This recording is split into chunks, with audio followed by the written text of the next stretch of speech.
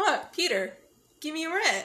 You get your rent, you fix this damn door! I like how he was more, like, concerned about him rather than angry at him. Yeah, he was just kind of like... He was like, I never thought a nice person like you should snap at me. Yeah, he was just throwing... Because remember, he was shitting on him through the entire, like, from the second movie to that movie, so of course when that happened, he was just like... He was willing enough to, like, he was willing to, like, bring some oranges with him. Yeah, he was like, here, I'm sorry about that.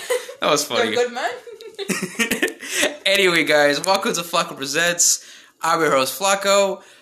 Today I brought my usual guests, my sisters. Your only guest. Only guest, yes, my only guest. Yeah. Say hi. Hi. Hello. And today we're here to talk about another movie that just came out last week, right? Last week? Yeah, it was last week. Yeah, last week. It came out... People said it's probably, like, days ago, but... Yeah, last week. Because it came out Friday. Well, supposedly they were saying that it was coming out, I don't know, Friday, but it usually comes out on Thursday nights, or depending where you live or where you live and stuff. But yeah, we're going to talk about the latest Sony / Marvel related movie, Spider-Man across the Spider-Verse, not into the Spider-Verse, across the Spider-Verse. Was the first one Into? Yeah, first one's Into. First one's called Into. This one's called Across the Spider-Verse, and the third one is called Beyond the Spider-Verse. Beyond, damn. Into Infinity and Beyond. So, Spider-Man Across the Spider-Verse, directed by actually 3 directors. Directed by Joaquim Dos Santos, Kemp Powers, and Jessica K. Thompson, and written by Chris Miller, Phil Lord, and David Callahan, and starring Shameik Moore, Hailee Steinfield, Brian Tyree Henry, Lauren Velez, Jake Johnson, Oscar Isaac, Jason Schwartzman, Issa Rae, Daniel Kaluuya, and Karan Soni. There's a lot more people involved in this movie, but yeah, that's only even the half of it. But yeah, so yeah, we're gonna talk about Spider-Man Across the Spider-Verse. So the last time we saw these characters, it was in the first movie, Into the Spider-Verse, which came out around 2019-ish. 2019, 18-ish? Before the world fell apart. 18. Oh, yeah. Yeah. Yeah, it was 2018, actually. Oh, 2018? Was it 2018? Yeah, 2018. It was, like, it came out during December. That's right. Yeah, it was December? 2018 yeah, December. So, late 2018. Late 2018. Yeah, so... And that year was going to 2019. Yeah, okay. So, I'm starting to remember, because I remember... It was, like, 4 years ago. Oh, yeah. It was in 2018, and it came out in May. Mm-hmm. I think you're thinking of Black Panther. Really? I think that came out in the winter time. Winter time. Into the Spider-Verse came out in May 3rd, 2000... Wait a minute. No, Black Panther came out before Spider-Verse, I think. I could have sworn it came out, like, around December something. I think you're thinking about No Way Home. No. Like, are you sure? Because No Way Home came out during Christmas. I might be wrong about that. Because I remember No Way Home came out during Christmas. No, it was December. It was. So, it was December, and then Black Panther was November? November? Maybe November. I'm sorry, people, all the confusion. We apologize, people. Let's see. You can look it up. Was it? Are you sure it was December? I think it was December. Because I did remember watching. Okay, yeah. So Black Panther was February. Of that year, okay. And then the winter of that year was Into the Spider-Verse. Into the Spider-Verse, okay. Damn, that feels like a lifetime ago. Oh, yeah. It was. That feels like so long ago. Oh, yeah, definitely. And we watched that movie for the first time all together in the theaters. Yeah, and like stuff. I said, it was in December. Yeah, okay. No, you're right. You're right. It was right. Yeah, you were right. So then, it came out during that year. And I remember when that movie came out, it was big. Like, we didn't think the movie was going to be that good, but also that big and stuff. But, hey, it was a huge hit. And because of that, they're like, all right, Sony's like, all right, cool. Make another one. But what's interesting, though, is that they actually originally planned for this to be a trilogy in the first place. Yeah. And this movie, in the first one, was supposed to end in the cliffhanger. But I guess Sony was like, well, hold up. We got to see if the movie's even going to... We'll see if the movie's a hit. And the movie's a hit, you guys can continue. If not, then we don't know. You know what I mean? And the movie was a hit. And because of that, they're like, all right, cool. make another one. So yeah. And I think we all agreed that we all mostly enjoyed the first one. I loved it. It's literally one of my favorite movies. Oh yeah, ever. yeah. Yep. Mm-hmm. For me, I think for me when I first watched it, I loved it, but it was one of those things for when I watched the second time and third time, I was like, okay, I noticed I have some nitpicks here and there.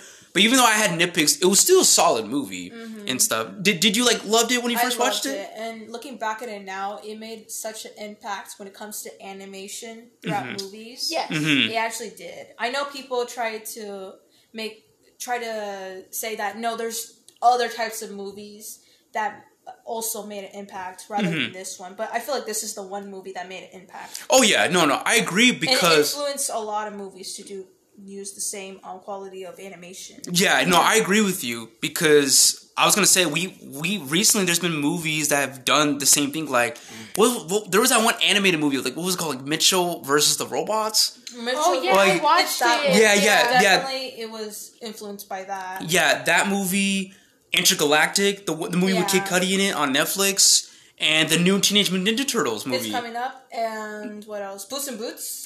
Puss in Boots had a similar thing. Yeah, Puss in Boots had a similar thing. So because of Spider-Verse... I'm sure because of this movie, a lot of movies are going to be using that quality animation. Oh, yeah. Because now it's because I'm pretty sure now studios were inspired by that. Like, shoot, we need to do what they did. And Arcane as well.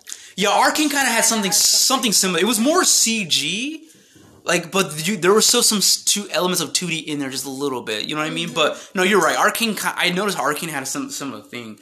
But yeah, because of that movie, it left an impact on animations, and now studios are like, shoot, let's do what they did, but do our own spin with it. So yeah, so nah, man, that's how big the first movie was. That's how big that was. So now fast forward to right now, 2023, to now Across the Spider-Verse. This movie was originally supposed to come out last year, but it got delayed. And it was funny because I remember when they delayed it, I had a feeling at first, I thought it was because of Morbius. Because I think Morbius came out first, and that movie did not do good at all. And I had a feeling it was because they were too scared that, oh shoot, we gotta... Like, what if this movie doesn't do good, so we gotta go back and fix it. Nobody was asking for Morbius. Yeah, no one was! That's on them. Yeah, that's on them, no, People but... were excited for the second movie. No one was asking for more. Oh yeah, of course. But I think because of... After watching the movie, I realized... You know what? Maybe this is why they had to delay it. Because remember, we'll talk about it when we get to the actual review. But just from looking at the animation, you can tell they put work. So it makes sense why they had to delay it. I'm like, you know what? I understand now. I understand why they had to delay it. Because they need more time. But anyway, so yeah. So now Across the Spider... Oh, is there something you want to say? No, continue. Oh, I was going to say... So now Across the Spider-Verse is out. So what is the synopsis?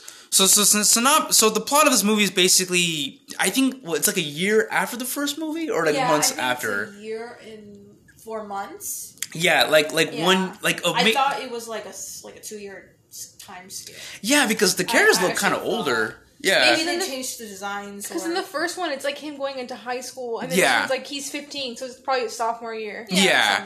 So I'm assuming so it's a year later. So 1 year later, Miles Morales, living his life as Spider-Man, living life as Spider-Man, but also living life as himself. Miles Morales with him and his family, going to school and stuff. But the problem is that, again, he's growing up. He wants to do things on his own. He wants to do his own thing, but he feels like he can't because he's still living under his living under his parents. His parents don't want him to be on his own all the time because it's the idea of they don't want to let him go, all that kind of stuff. You're still a little boy, so you still got to do what we say. Because remember, he's still a kid. He's 15 years old and stuff. But Miles wants to go out and live on his own and stuff. And it's understandable. But he's also dealing with the fact that he has to hide the fact that he's Spider-Man from his family because he knows for sure that if he tells them that he's Spider-Man, it's going to cause conflict. Which is a tough situation. Yeah, tough situation. And it's no different than any other Spider-Man story because we've seen that all the time. So it makes sense. But another problem is that there's a villain named Spot who comes in. And at first, when Miles first meets him, he's like, all right, he seems like a dumb, goofy villain. I guess I guess I could get him out of the way. But I don't think he realizes that at some point later on, Spot gets more and more powerful and causes a really, really massive effect into basically his universe and other universes. Meanwhile, Gwen comes into the picture and shows up and tells them of a situation about her mission that involves other Spider-Man from other universes. And then Miles gets involved, and once Miles gets involved, he finds out that the reason why all this shit is happening is because, long story short, the Spider-Verse is now going on this weird problem because of the canon, right? So basically, long story short, one of the important Spider-Man figures basically tells him that, hey, listen, a very tragic event is going to happen in your life, and you need to let that happen. Because if you don't, and you try to change it, it's going to cause a negative effect to the universe. And instead of Miles agreeing with it, he's like, nah, I'm not cool with that. And Spider-Man like, I'm sorry, bro, but you're going to have to let it happen. So that is when Miguel's in a situation where he's like, I don't know what to do. You know what I'm saying? I can't let this happen. I don't want to do that. But the rest of Spider-Man are like, well, I'm sorry, you're going to have to let that happen. Mm-hmm. So the rest of the film is literally him being conflicted with this idea that he needs to let this tragic thing happen in his life. And he doesn't want to, but then he doesn't want to because it feels like, no, there's got to be another way. You know what I mean? Yeah. But they're like, no, it has to happen. Or else if you do this, you're going to ruin the entire universe or universes and all that kind of stuff. I'm sorry, people, if this synopsis sounds crazy, but it's a lot to take in. Yeah, a lot happens in this movie, so that's kind of the reason why the way I delivered the synopsis, that's just how it is, because a lot happened in the movie. Mm-hmm. So yeah, that's basically the synopsis of the film.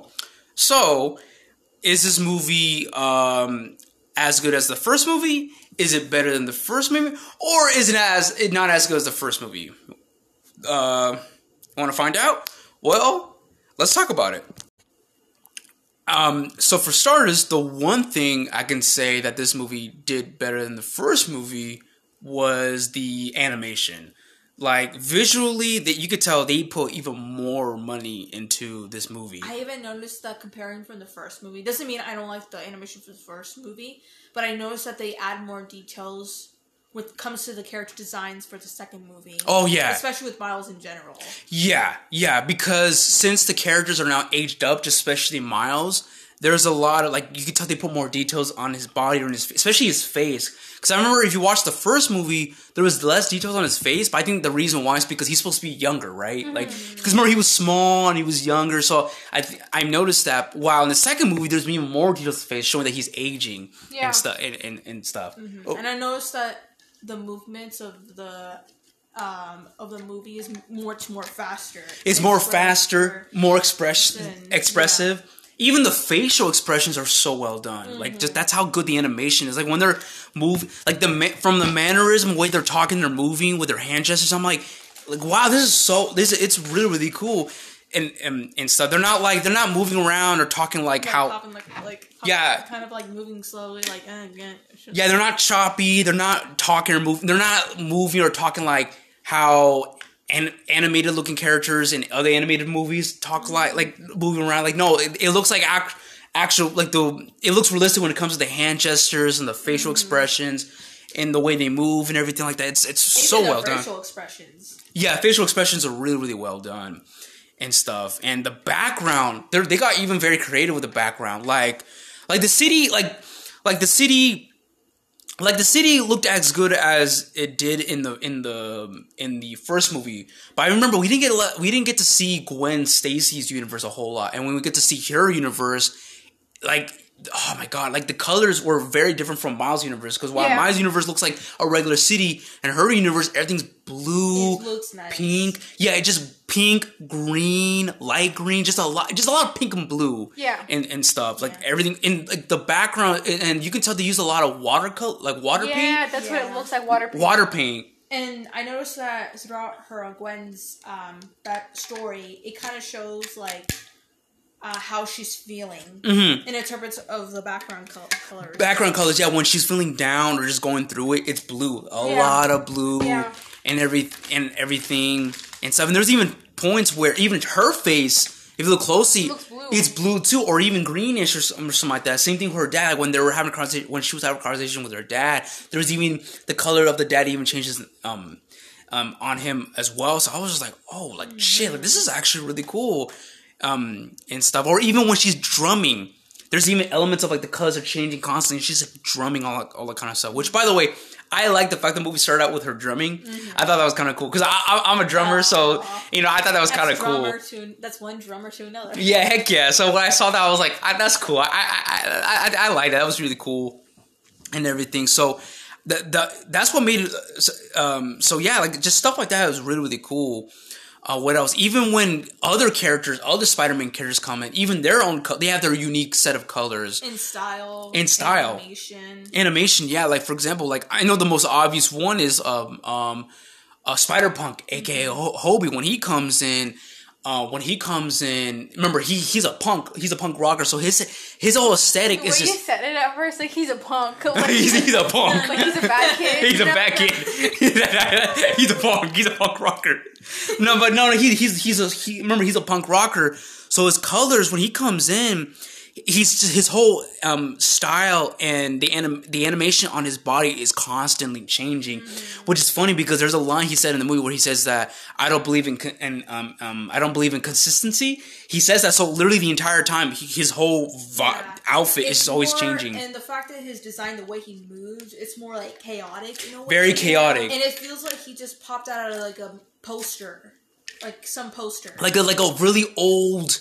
Very old gritty punk poster, because back in the day when they used to put posters on the walls, like, hey, there's a venue playing at this one club, all that stuff. Yeah, it's like the style where they cut out like newspaper letters and they stick them on, kind of like how serial killers like would send messages. Oh yeah. That kind of stuff, but it's like that style where it's like a bunch of cutout of like different letters, and then you combine them to create the word. Oh no, yeah, like collaging it.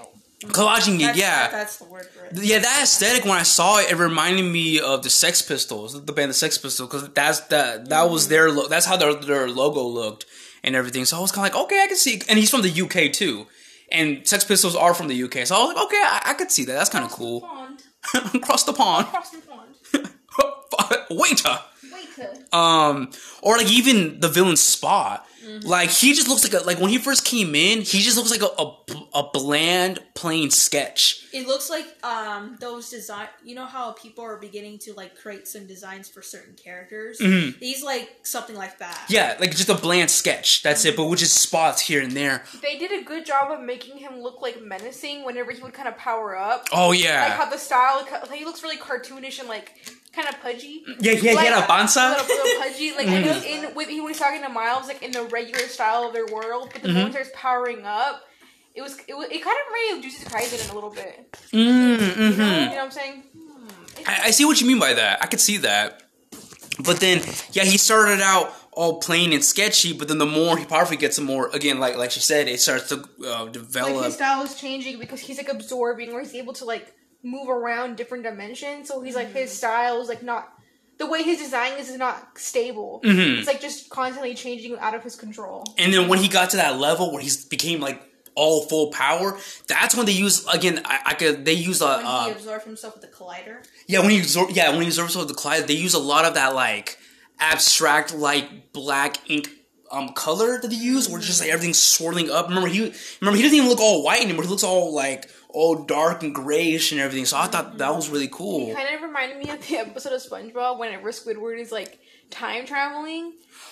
And you know how, and like the design of the room that he's in keeps like changing. He's going through like time. Yeah. The room keeps like shrinking and glowing up, and there's like a bunch of like shapes everywhere. Then it's like squiggly, and he's like freaking out. But I remember. That wasn't the episode where Squidward was screaming all out, right? That was Future. Oh yeah, the Future. That one. For some reason, when you brought that up, I thought of Plankton when he's like,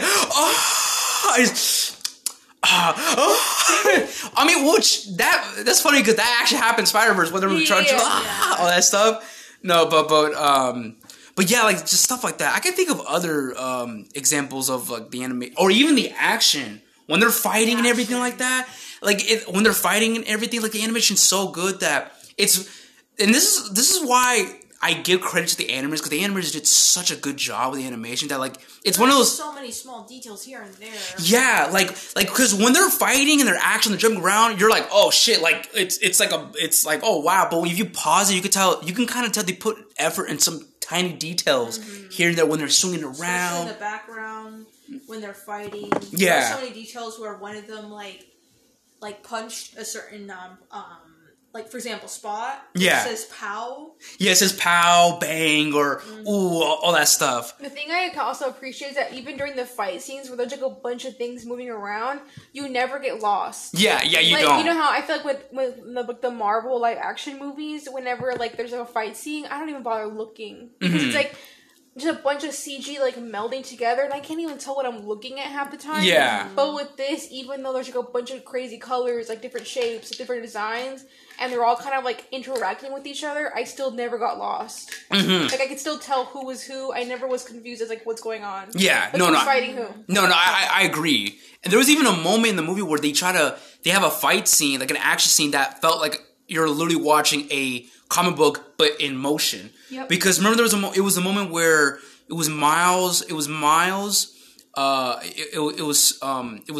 Gwen, and Spider-Man India, aka Pavtir, where they were saving people and they were showing what everybody was doing all at once, and it was like a comic book panel. It was nice. Yeah, so I was like, oh, I like that. That was kind of cool that they did that, and all that kind of stuff.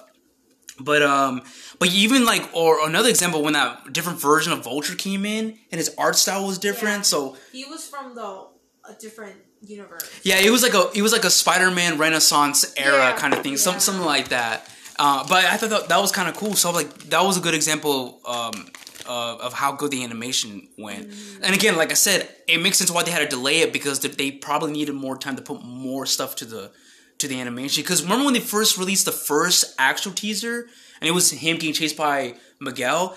Yeah, you can kind of tell that even though that teaser was good, you can kind of tell it was not finished yet. It wasn't finished yet. They were still doing the progress. So, yeah, it was more like a test footage. I think it was like testing to show people, hey, this is what we got so far. We're still in the middle of doing it. And the finish, and just from looking at the movies, like, okay, they did a way better job with the animation. Visually, this movie was better than the first one. Visually, like a little bit better. But yeah, man. But what else? And when it comes to characters, this movie almost everybody, there is no unlikable character. Like there's characters that gets you on your nerves, but that's the point. But there's still a good character. Everybody is good, from Miles to Gwen to his parents to Spot to even the other Spider-Man, including Miguel, aka Spider-Man 2099, Jessica Drew, aka Spider-Woman, Spider India, aka Pavtir, Spider-Punk, aka Hobie Brown. All this stuff. Is there any other Spider person I'm missing? Let's see. Well, I like how they even like brought in like some of the characters from the previous one. Like Peter Parker that he was working with. Peter B. Parker. That now has a baby. Yeah, who could that baby was so cute. Did she have a gadget or no? That the webs came from? I think he gave her a gadget. Okay. Like that helped her shoot webs. She still has the ability to cross the walls. Yeah. And then like you saw like a little bit of Penny Parker, the Porky one. What is it? I think he came out in the very end. Yeah, but there's like little snippets of them. And I thought it was so cute because I was actually like, where are they? Spider Noir was there at the ending. Yeah, because I think they're gonna use them for the third film. Yeah. I think that's what's gonna happen. I think that's why we didn't see them in this movie. But and the one thing, and then when it comes, what's her name? Spider Bright. Oh, she was only in the movie for a little bit, but I liked her. Oh, we'll get to her a little bit later because I got something to say about that whole Spider Bite thing with her and Miles. But anyway, especially Miles, I really loved in this movie. I love Miles the first one, but this is the one where I'm like, what they're doing with Miles here, I really love because in the first movie, even though it was definitely a Miles story, he still had to hang out with Peter B. Parker. So it felt there was a lot. So in the first movie, there were just times where it felt like the Miles and Peter B. Parker kind of story, and it didn't feel like a Miles story till like the third act. Which again, it's not a problem because I understand that he had to be mentored by Spider-Man, so I understand. But this is the movie where it felt like Miles was the main character, but not just Miles, but even Gwen too. Yeah, because they literally started the movie with Gwen. Yeah. But even though the movie, Gwen played a huge important part in the movie, Miles still felt like a main character. Like, actually, both Gwen and Miles felt equally the main characters of the movie and stuff. Especially because, and I understand why they had to start it out with Gwen, because Gwen's whole story, because remember, Gwen has an arc. And from beginning to end, the movie starts out with her arc starting, and it ends with her arc ending. While when it comes to Miles, however, his arc started, but it hasn't ended yet because remember the story's not it's not finished yet, which we'll get to later.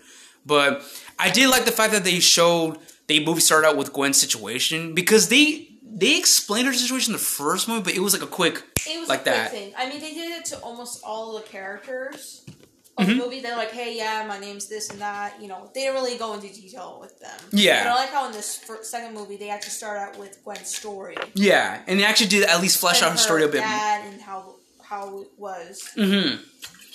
Because I was going to say, in the first movie, they did mention a tragic event happened, but they were like, oh yeah, that happened, and that's kind of it. And it was like, oh, okay, like, oh wow, like, okay. And this movie did flesh that out, but not only flesh out what happened, the tragic situation that happened in her universe, which was her version of Peter, unfortunately, dying. He becomes the lizard, right? He becomes a lizard, yeah.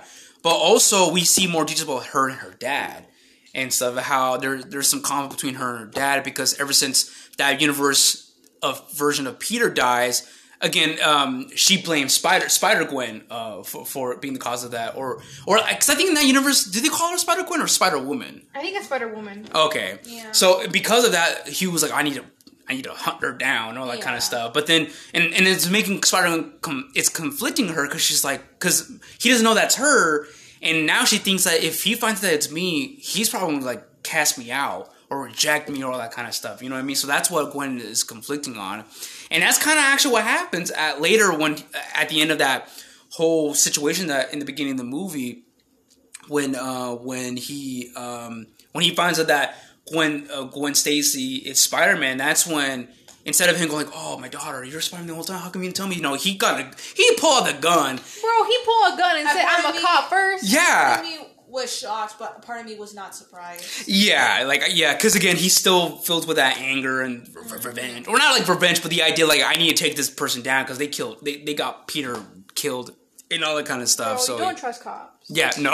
Yeah, when I saw that in my head, I was like... I knew it. I was like, typical cop. Boo. I was like, typical cop, but, you know. And you feel for Gwen, especially. Yeah, you feel for her. It's hardest to explain, like, no, it wasn't my fault. Like, yeah. I didn't kill him. Like, yeah, I didn't kill him. He was like, because remember, he was a lizard, and she defeated him, and I think he got crushed by the rooftop of the building, and that's how he died. So that's when she was like, oh, shit. You know what I'm saying? So, yeah. She didn't even know it was, like, that was him. Yeah, she didn't know it was him until they revealed it. So, that happened.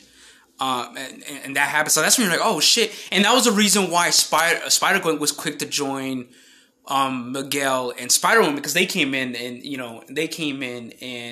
took her in. And so it was because, again, if she stayed there, she's going to be hunted down by the dad. So she's like, okay, might as well stay with them and stuff. So yeah, you definitely feel for Spider-Gwen. You definitely feel for her and stuff. And throughout the whole movie, she's just trying to make things right and trying to fix things and just making sure nothing ever happens, especially to Miles, because of what happened to Peter. It kind of makes sense why, at least at first, we assumed the reason she didn't want to get Miles involved, because she's just scared that something bad's going to happen to Miles. But what we don't know is that later on they've revealed that they've revealed something about Miles that she was hiding from Miles from the entire time, and that was that apparently that Miles was not supposed to be Spider-Man, and stuff, because they said that spider that bit him was supposed to bite somebody else, but instead it bit him, and because of that, and because Miles became Spider-Man instead, it might cause a negative effect to certain multiverses and stuff like that. You know what I mean? I thought that was so cool that they like added more stuff and connecting it to the first movie. Because I feel like sometimes there's like sequels that are like not even like connected to each other. Yeah, they're just like two separate stories. Like they're not consistent. Yeah, I like how this one like it connected us back, and we're like, oh, like that makes sense. And it's not like those dumb other Marvel movies where they'll be like, oh, see, this actually happened in the first one or whatever, or in that movie, remember? And it's like they added extra scenes into it, and you're like, what? Like, yeah, like retconned it. Like they're kind of retconning it. That's what the word is. I'm like, okay. Yeah, yeah. Like you couldn't even tie anything back to it. You had to create a whole new thing and supposedly insert it in there. Yeah. To make it connect. Yeah, yeah. I like how this is like that all makes sense. Yeah, it makes sense. And again, and I'm not surprised that it does make sense, and it was connected really well, because again, it was originally going to be a trilogy. Like it was, the Spider-Verse was originally always going to be a trilogy. So I was like, okay, so they planned this thing out. I'm glad that they took their time. For it. Oh yeah, no, I'm same here. I'm glad they did that. And then now when it comes to Miles, of course, before Miles found that out, Miles, again, his problem is that, again, his whole conflict is that he can't tell his parents who he is. Like, he's Spider-Man. Like, he can't come out and tell them who he is, because if he does, he's afraid of rejection and afraid of facing the consequences. You know, so, or if he tells them, what if something bad happens to them? You know what I'm saying? So that's kind of his conflict. But also his whole personal problem is, like, he just wants his parent to, like, I guess, let him go and realize that he's getting older, so he needs to give him more freedom to go out and do what he wants to do. But his parents are afraid of that, because it's the thing of parents do, where they're like, I don't want to let my kid go, because, like, you're still my little boy, and all that kind of stuff. Because remember, there was that scene when Miles was talking to, what's his name?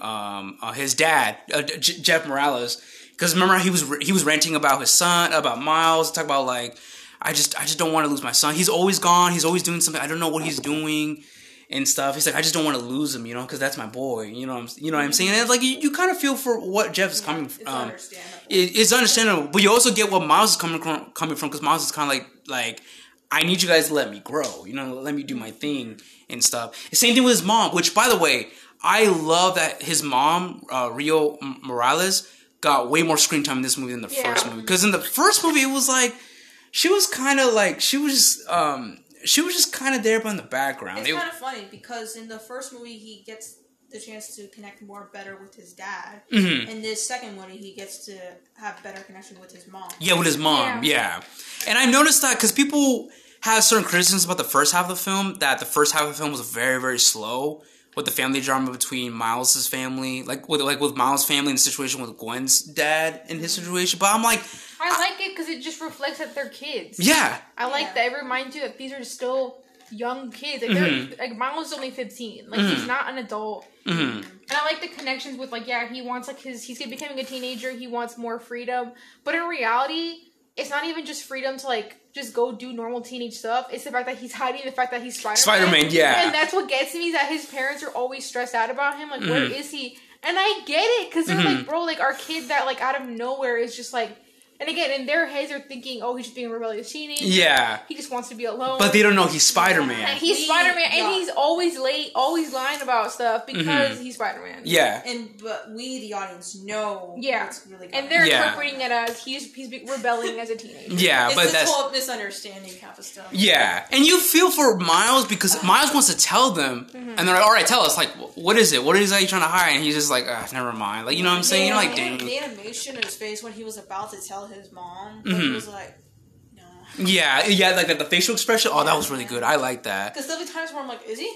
like, huh? And then, I was like, he's not gonna say it. But I think the one moment in the first half of the film I really loved, and it was definitely an important moment, was the speech that Rio Morales said to Miles, and stuff. Because it was that speech about, like, I know you're going to go in places. I know you're getting older. And you're going to be going in places. You're going to have people that are going to be in your way telling you that you don't belong here and there and this and that. But, like, nah, you belong. You deserve to be loved. You deserve to be here. You belong in places. You deserve to belong. Like, it's very profound.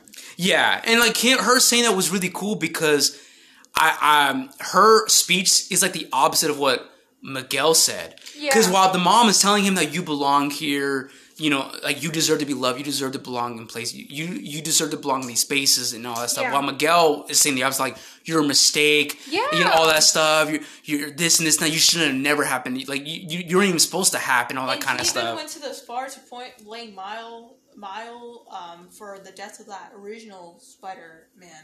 The Peter Parker, his universe. But at the same time, looking back on it, I'm like, no, Peter would never say that. Like, Peter would not. He was willing to mentor him and help him. Yeah, which I think that was the whole point of Miguel. I mean, that's the whole point of Miguel in general, because that's pretty much kind of low-key what he was in the comics. Yeah, and I think, that's kind of the whole point of Miguel, that he was supposed to be very different than the other Spider-Man, that he's a bit more, how do you say it? A bit more hardcore, I guess. And selfish. Yeah, a bit more bitter, a bit more hardcore than Peter Parker and stuff. Like, he doesn't kill. I mean, I haven't read a whole lot of the comics that involve Miguel, so I don't know.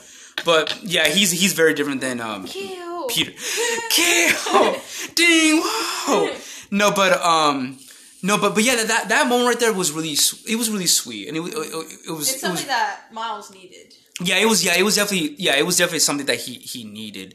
Another nice moment I kind of liked was that was the interaction that Gwen and Miles had, you know, because again, remember, it's been so long since Gwen has talked to Miles, and remember, Gwen has gone through it. Like, she's gone through it. So when Gwen saw Miles again, she was quick to hug him and everything. I'm like, oh, it's cute, because remember, she doesn't really have anybody she can like really talk to back home. Like, she has friends, but she can't really talk to them because remember, they don't know she's Spider-Man. And also the whole situation, her going with Miguel and Spider-Woman.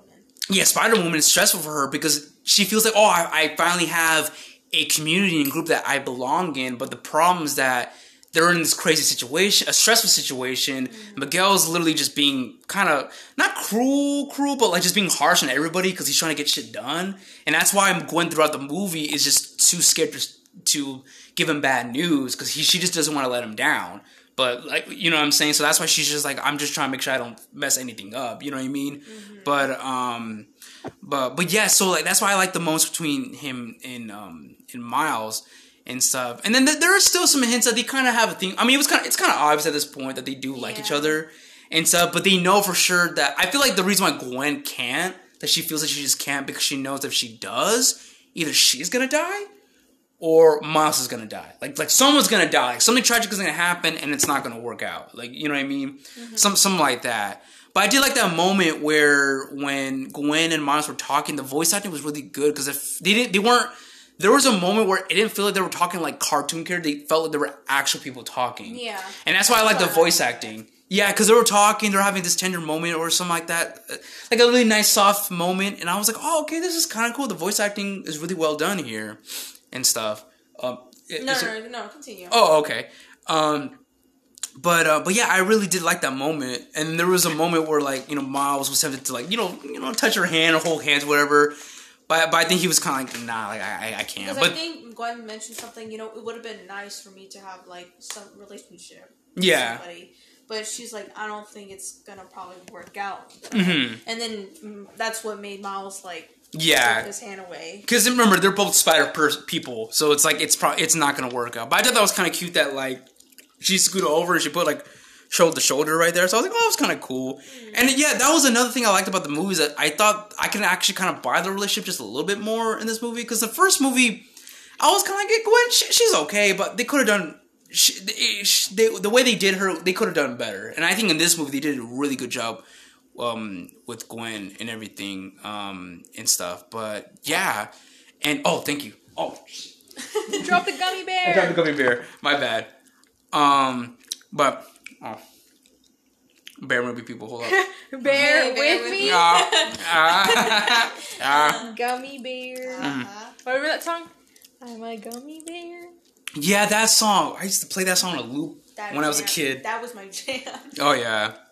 What was I gonna say? Oh yeah, but then when it came to side characters, though, when it came to side characters, they're even cool too. Like when Pop Tier came in, Spider-Man India when he came in, bro, he was a blast. He was fun. Like he was awesome, funny. Dude. I loved his character. He was so funny. He was really cool. Mm-hmm. Even his own universe is really cool too. It's like, oh my god, it was funny too. Like his jokes here and there, like the scene when he was explaining that he drinks Is it chai?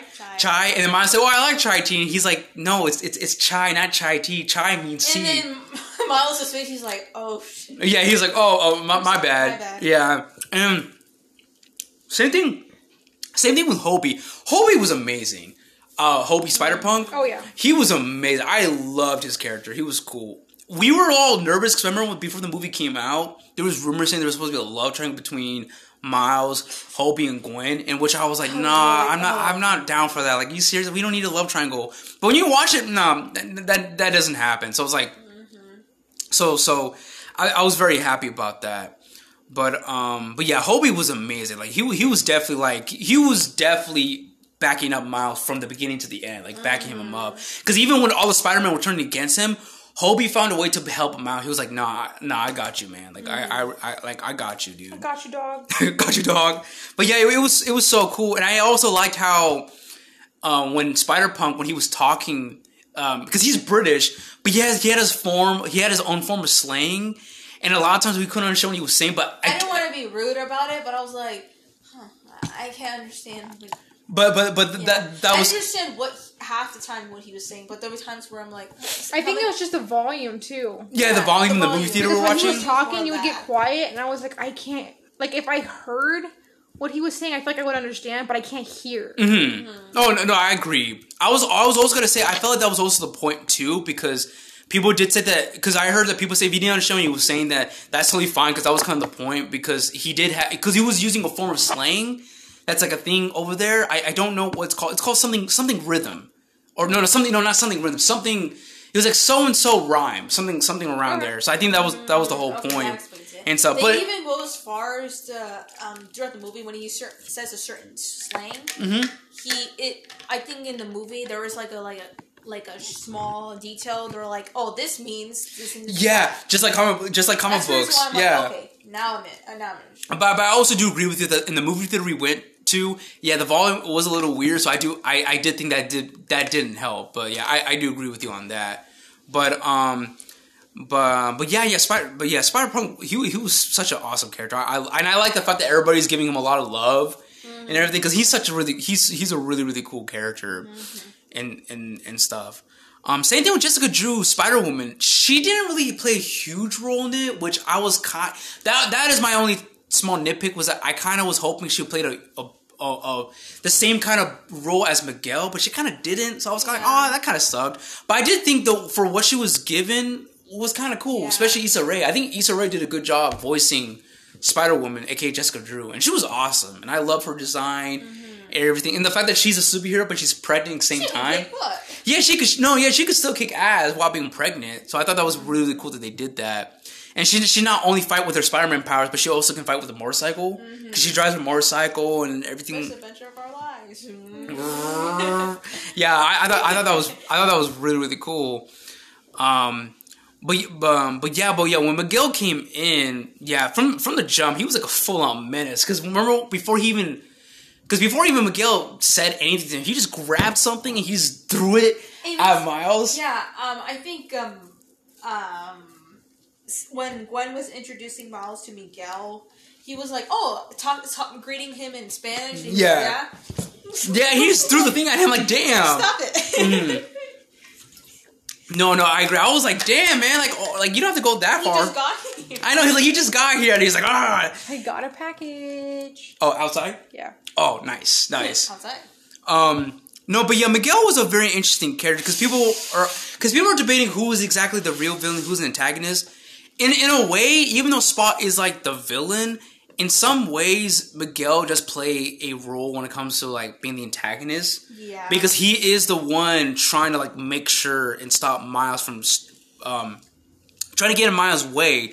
Because later on in the film, they explain the reason why all this thing going on in the multiverse is happening is because they're basically telling Miles that, listen, you weren't exactly supposed to be Spider-Man, but since you are Spider-Man, you need to let this tragic event happen. And that tragic event is that in the future, apparently, because Miles had a vision when he touched Spot, which was really a cool scene, because Spot, it looked like both Spot and Miles kind of fused together in that moment. Yeah, kind of reminded me. Miles was close when Spot absorbed himself to the collider. Miles was very close to him, so he got in contact with him and he saw a vision. They both saw a vision of what's going to happen in the future, which that moment was cool because it reminded me of Everything Everywhere All at Once when they were flashing. Yeah, so when I saw that, I was like, oh, is this that movie? Yeah. So I thought that was kind of cool. But yeah, like that whole, and because of that, and the vision was that his dad is supposed to die. Mm-hmm. And if he doesn't let his dad die, it's going to cause a bad effect to what they call the canon. Like, the canon. Like, by the canon, this whole thing needs to happen. If you don't let it happen, it's just going to destroy either your universe or causing a negative effect to other universes or something. You know what I mean? So because of that, instead of Miles going like, okay, cool, Miles was like, no, I'm not going to let that happen. They're like, you have to. And they explain, like, that in the Spider-Man India's world, that one, like what was he, a cop? Like, he was like a it was his girlfriend's dad. Like, he's like a cop, like a high-ranking one. He was lieutenant or something like that, and like he was supposed to die in that accident, and that was supposed to be like his canon. but because Miles was there and he stopped it from happening, it's gonna now change things because like he was supposed to die in that event. Yeah, but what's interesting though that Miles did made a point. Because you understand where Miguel was coming from, but you understand where Miles coming from. Because Miles' argument, because I think he brought up the fact that, well, I saved so and so. Look, his universe is fine, and all of a sudden they're like, yeah, but how do you know? So it's like Because remember, a giant hole ended up appearing. That's right. And Spider-Man India's world, a giant like portal opened, like in the middle of the city, and like a bunch of Spider people had to go to like investigate to see if they could close it, and that's when Miles said. His world is fine. He goes, yeah, but for how long? Because that's if we can close that portal. If we can't, things are going to come out of it. Right, and okay. His world could be destroyed. Oh, okay, that's right. Okay, because I totally forgot about that moment. I remembered it. Okay. You're like, I remembered it. No, thank you for bringing that up. Yeah. It kind of has you question, like, what would you do if you're in that situation? Yeah, it's one of those things where it's like he's in the right, but he's in the right. So you're just kind of like, it's a very complicated situation. Yeah, and you don't blame Miles for wanting to stop that because he's like, nah, because again, think about it. Miles already lost somebody, and that is his uncle. So what makes you think he's gonna let his dad die too? You know what I mean? So it's like it kind of makes sense. And of course, he's been told you need to do it because it's the greater good. The greater good, or you need to have because that's how it is to be Spider-Man. You got to lose people and stuff, and that's why Miles was like, nah, I can't let that happen and stuff. And plus, again, and like I said earlier, also he was never meant to be Spider-Man. That spider bite was never supposed to bite him. It was either supposed to bite somebody else or it was supposed to bite Miles in that other universe, which we'll get to a bit later. But yeah, which I thought was kind of cool. We were confused by that. Yeah, because on pretty much on the record, the Spot backstory that he was a scientist who usually works for the Kingpin. Yeah. And we got confused because we thought that maybe the Spot is from a different universe, since the Spider's from the other one. Yeah, I was confused about that. I don't remember if Spot came from a universe and he took the spider with him, or the spider came from another universe and he found it. No, it's because they were working at that reactor place, and you know how the whole reason why Kingpin, it was meant to open up other portals, but I guess when opening those portals, the Spot guy. When he was working there, some spider got through and escaped. Yeah. Oh, okay. And so that's what he meant by, like, that spider wasn't supposed to get you. He knew about it, because I'm guessing when he was working there, that spider slipped through by accident. Okay, that makes sense. But while he was working there, when the reactor exploded, that's when he became the Spot. Yeah. So he's from that world, from Miles. That's why he says, I'm your problem. He said, you made me, I'm your problem, I'm your nemesis, because they're in the same world. Yeah. By the way, sorry. Honestly made a lot more sense because I was like, huh? Yeah, I'm not gonna lie, I was confused too. I was like, what? Because also kind of like, so it's kind of your fault. If you would have stopped that spider, you should have stopped that spider. People mentioned that shouldn't he low key? I don't know. Blame Kingpin since his whole plan. He made the collider. Yeah, true. Yeah. But he's dead. Wait, is he? I thought he was. Is Kingpin dead? No, he went to jail, prison. Oh yeah.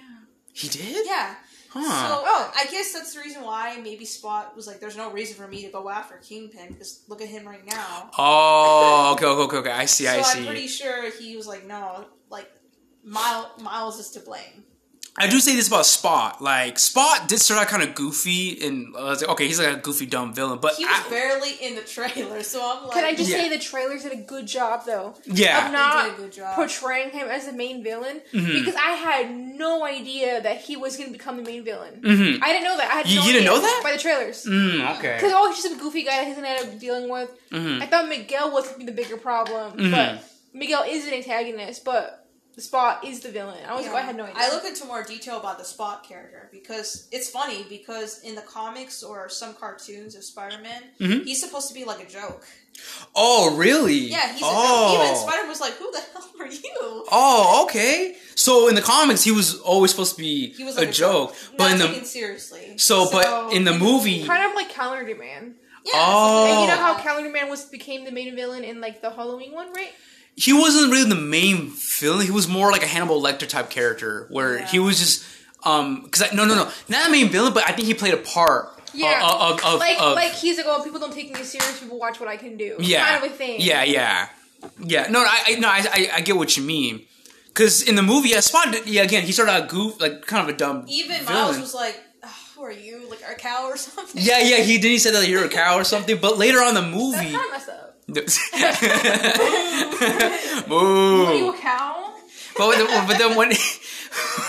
But later on, when he got more powerful, that's when I'm like, oh shit, like, okay, he's no joke anymore. The fact that he constantly keeps trying to attack Miles, I'm like, he's a little persistent. What's going on here? Yeah. But when he shows like his backstory, I was like, that makes sense. Yeah, but it's funny because I think that's what made him look like if a bigger joke was his backstory, the cliche villain backstory, like, you ruined me. It's like, oh, you're a hench. Like, we seen those comic book stories. You're a background character this whole time. Yeah, like the villain, this mysterious villain was like a henchman that was destroyed by the superhero by accident. Yeah. Like, you ruined me. It's like, bro, I don't even know who you are. Like that kind of thing. That was like Humpty.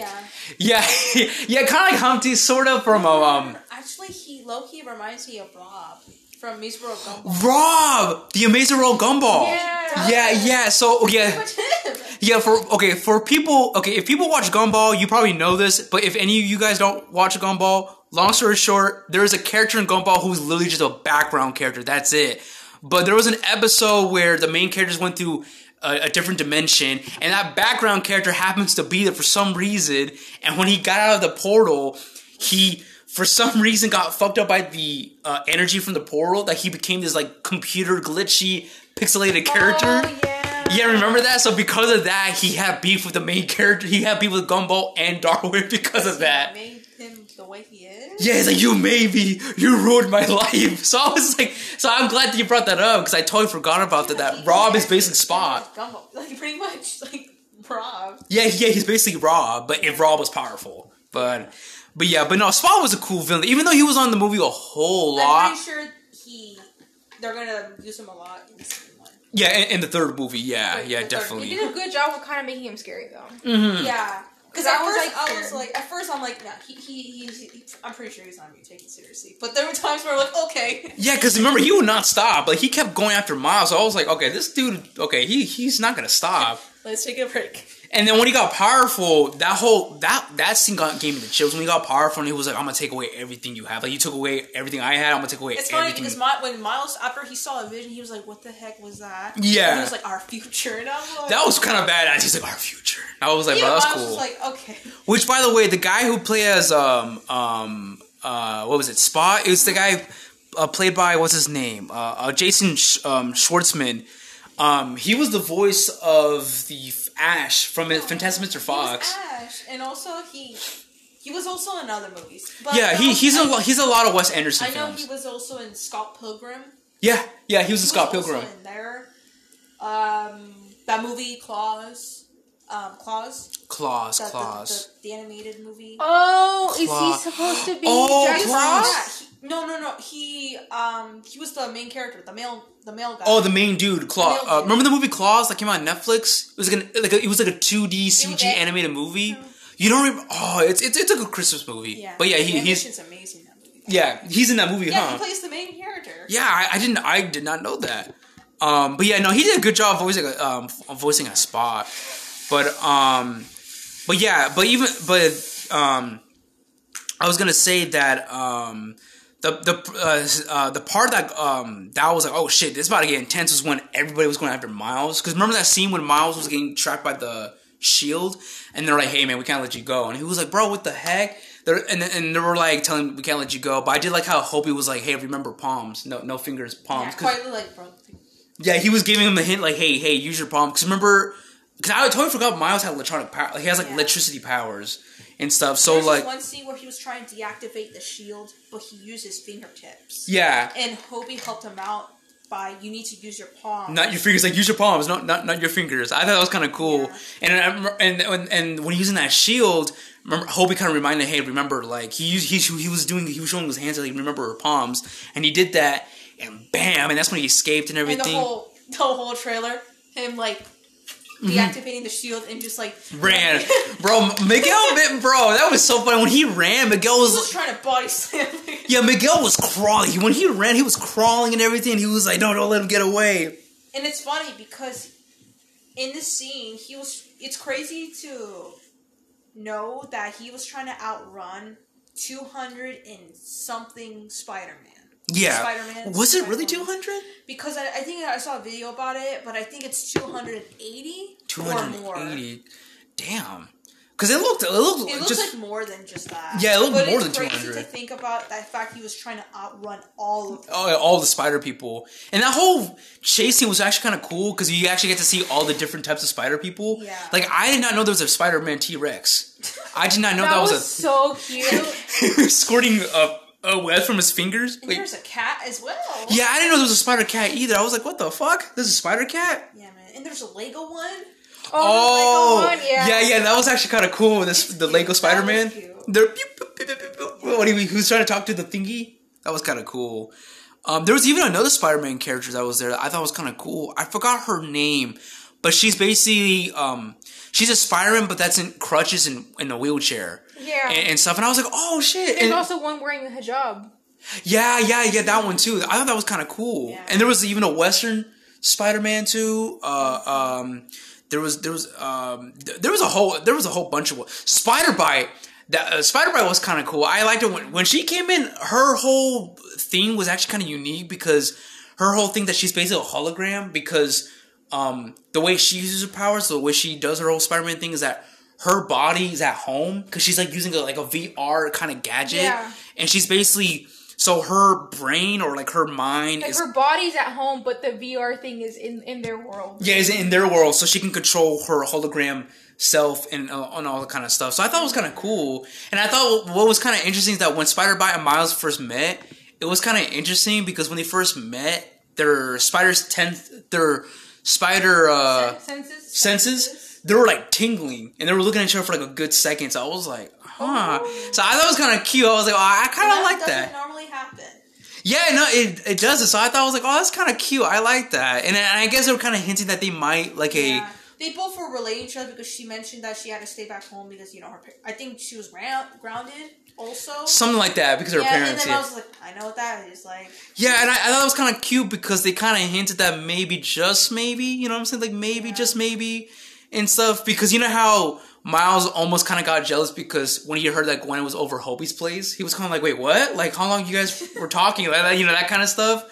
And people were saying that maybe Gwen probably felt the same way when Miles met Spider-Bite. Yeah, because she kind of looked jealous, but she pulled she yanked him out. I was like, okay, that was kind of funny. I liked that. But when before she yanked him, they're like, oh, see you around. Yeah, but I thought it was kind of cool. Miles was like, oh, see you around. Oh, he's all smiling and everything. I was like, okay, I see you, Miles. But Spider-Man wasn't in the movie a whole lot also, but I'm pretty sure she might play a role in the third movie. Yeah. But I really did like. No, but I really what was it? But I did like how Spider-Bite was one of the only people that helped out Miles as well. Mm-hmm. That besides Hobie, it was Spider-Bite the one that helped him out escape. So I thought it was actually kind of cool. That was kind of cool that it's showing the black characters were on his side and helping him out. Because again, I don't think there's too many of them that we've been able to see without a mask on. Yeah, outside of Spider-Woman. But I think that the Spider-Bite was kind of cool because they're both around the same age. They're both teenagers still. Mm-hmm. So I think that was kind of cute that they could relate to that. Yeah, no, because Spider-Punk looked like he might be older. To me, he looked older. Like a... Wait, who? Spider-Punk? Not Spider-Punk. Yeah, I was... That's why I was like, I don't know if Gwen or... I was like, I think that they're just friends. That's what I thought. Me, he seemed older. Yeah. He seemed like a... Like an older brother to Miles or kind of young adult. Young adult, yeah. Because I was kind of like... Yeah, because when people were saying that, that means, he was at his place, that means he hit that whatever. I was like, I don't feel like they were just friends. Yeah, because Miles assumed they were a theme, but I'm like, I don't think that's what it was. Because people made a theory that what if, because Miles might think, they probably had a theme behind the scenes, but people made a theory that what if Gwen was just talking about nothing but Miles to Hobie, Yeah, and also they're both into music. Yeah, they're both into punk rock and all that stuff. Remember, she's a punk rocker. Yeah, she's all that. People forgotten about that. Yeah, but yeah, man, I thought that was kind of cool because again, you'll think Spider-Gwen and Peter will have his back, but they unfortunately kind of didn't. They kind of want to, but they feel like they can't. You know what I mean? Because they feel like they need to let Miles' dad die. You know what I'm saying? So Miles' face when he realized that both Peter V and Gwen were in on this, and he was like, "What?" That was sad. I also have to think that they want to protect their own worlds too. That's true. Like they have families, and like they want to like keep their worlds intact as well. Mm-hmm. Like Peter now has like a baby, and like Spider-Woman is gonna have a baby. Oh yeah. You already know she has like a husband or like a partner at home. Mm-hmm. What if it's not a husband? I think it is a husband. Yeah, she's a husband. Yeah. So it's like, of course, they're like, well, I don't want my worlds to get ruined. That's true. It's like, and again, all of them have gone through that canon already. Mm-hmm. So like, it's just part of Spider-Man. Yeah. Like, everyone has to lose somebody. Right. Mm-hmm. That sacrifices have to be made. For the greater good. For the greater good, yeah. It's a complicated situation. Oh, yeah. And that's why that scene when Miguel was talking all that shit to him, like, oh, you're a mistake. You should have never been born, all that stuff. Like, we're not born. I don't think I think he was projecting. Yes, projecting. Like I said, when I watched the scene, I'm like, are you really talking about Miles? Or yourself? Because remember, that's right. Because in the comics, even in the comics, he, in the other comics, he drank something by accident. Mm-hmm. I think I saw that he was like, what was it? That the company that he works for has got him addicted to a certain drug. Yeah, and that he wants to reverse it or, like, stop the addiction. So he, like, tries to, like, change his DNA somehow. Mm-hmm. And that his old ex-boss, like, snuck in or something and, like, purposely changed it, like, the machine, so that he turns into the spider mutant kind of person. Mm-hmm. So, yeah, I mean, I think he's talking about himself. Like, he wasn't supposed to end up like that. Yeah. I think also another reason why he's acting like that way, because remember, Miguel fucked up too. Because think about it. Remember they revealed that Miguel's whole background is that like... He went to find a world where he's happy. Yeah, because Miguel in another universe died and the daughter was left alone. So he came in and took over that version of Miguel's life. So basically, I remember you told me after watching the movie that he basically went Wanda. He pretty much went Wanda. Yeah, like Wanda from Multiverse of Madness. You can say that Miles could be the main cause of all this, but at the same time... You took advantage of it. Yeah, because remember, when he did that, the world got destroyed. Yeah, that world, Yeah, so it was like, Miguel, you kind of did this. And again, it could be like him, like, I don't want you to make the same mistake I did, too. Mm-hmm. You know? I don't know. But at the same time, he was talking way too much shit to him. But at the same time, does that explain body slamming? Yeah, he was body slamming. He was grabbing him, he was scratching him. Because when he was doing that, I'm like, no, stop it. Yeah, man. And I think that wait, hold that thought. So, in the scene where Miguel was, that speech when he was like, oh, you're nothing, you're a mistake, and this and that. What was interesting about that scene, that the whole point of that whole dialogue in that scene was that, and the directors even confirmed it, was that, because you know how earlier we were talking about how, like, that whole speech was like the opposite of what his mom was telling him and stuff. The directors confirmed that the whole point behind that speech was that it was basically a commentary on how, in real life, how the people that, for some reason, have, like, bigoted reasons why they hated Miles. Like, that was the whole... that was literally what that whole speech was based on. It was based on the people in real life that hate on Miles Morales because, they can't be a black Spider-Man. You can't be black and be Spider-Man, or this and this and that. Like, you know what I mean? All that kind of stuff. So I thought that was kind of interesting. So it was it was basically like a fuck you to all the haters that were hating on Miles. Or like this idea...